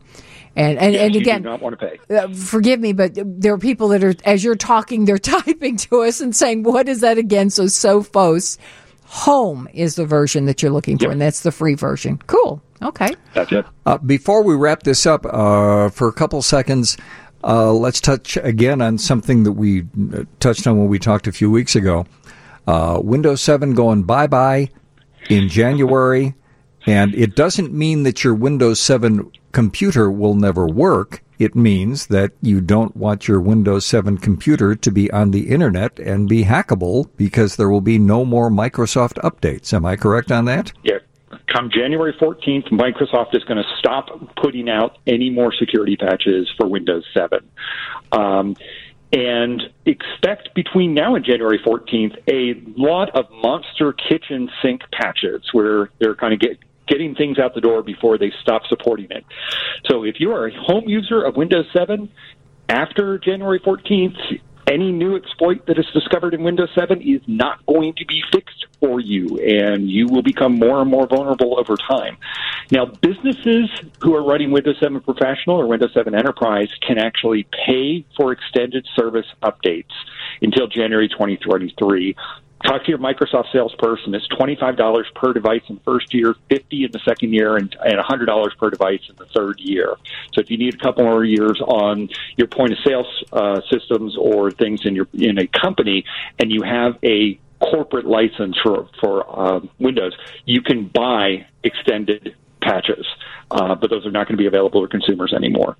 So if you're going to upgrade to Windows 10, my recommendation is don't. My recommendation is get a new computer because the cost of the Windows license is no longer free. Microsoft's selling for $139. You can get it for $129 at Amazon. If you want Windows 10 Pro, it's $199. Once you start getting up at that point, you're really in the sort of range of almost getting a new computer. Mm-hmm. The new computer will have Windows the new Windows 10, the latest version of it. So for a couple $100 more, you're going to get just a better computer. Unfortunately, we're still in the season where there are some great sales going on. Okay, let me ask you though, because we just had a text with a really good question. If you upgrade to Windows 10, what about your old Windows 7 Word program, say Word or 10 or whatever it was? Will it be compatible with what you have on Windows 10? Yes, for a while. It is forwards compatible, so it will work. However, if you're running Office 2010, the end of life is October 13th, 2020. Oh, great. Oh, okay. So as long as you have more, as long as your Microsoft Office is not Office 2010, you're golden. No worries. If you got a Windows 7 box with Windows Office 2010, you just got hit twice. Sorry about that. Yep, Patrick, we just got hit twice. Yeah, I'm not surprised. Patrick, are we going to talk to you tomorrow night from the Rose Bowl parade route in Pasadena? I will be there, looking forward to it, and then I'll also be on the parade route during the parade, watching the 3 Grand Marshals this year, including, you were talking about her earlier, Rita Moreno. Really? Cool. That's Rita wonderful. Moreno is one of the 3 Grand Marshals. How weird and wonderful. Well, Happy New Year. We'll talk to you tomorrow night as you ring in the new year out in California. Hug our baby for us. Thank you. Thank you. Good Thanks, night. Patrick.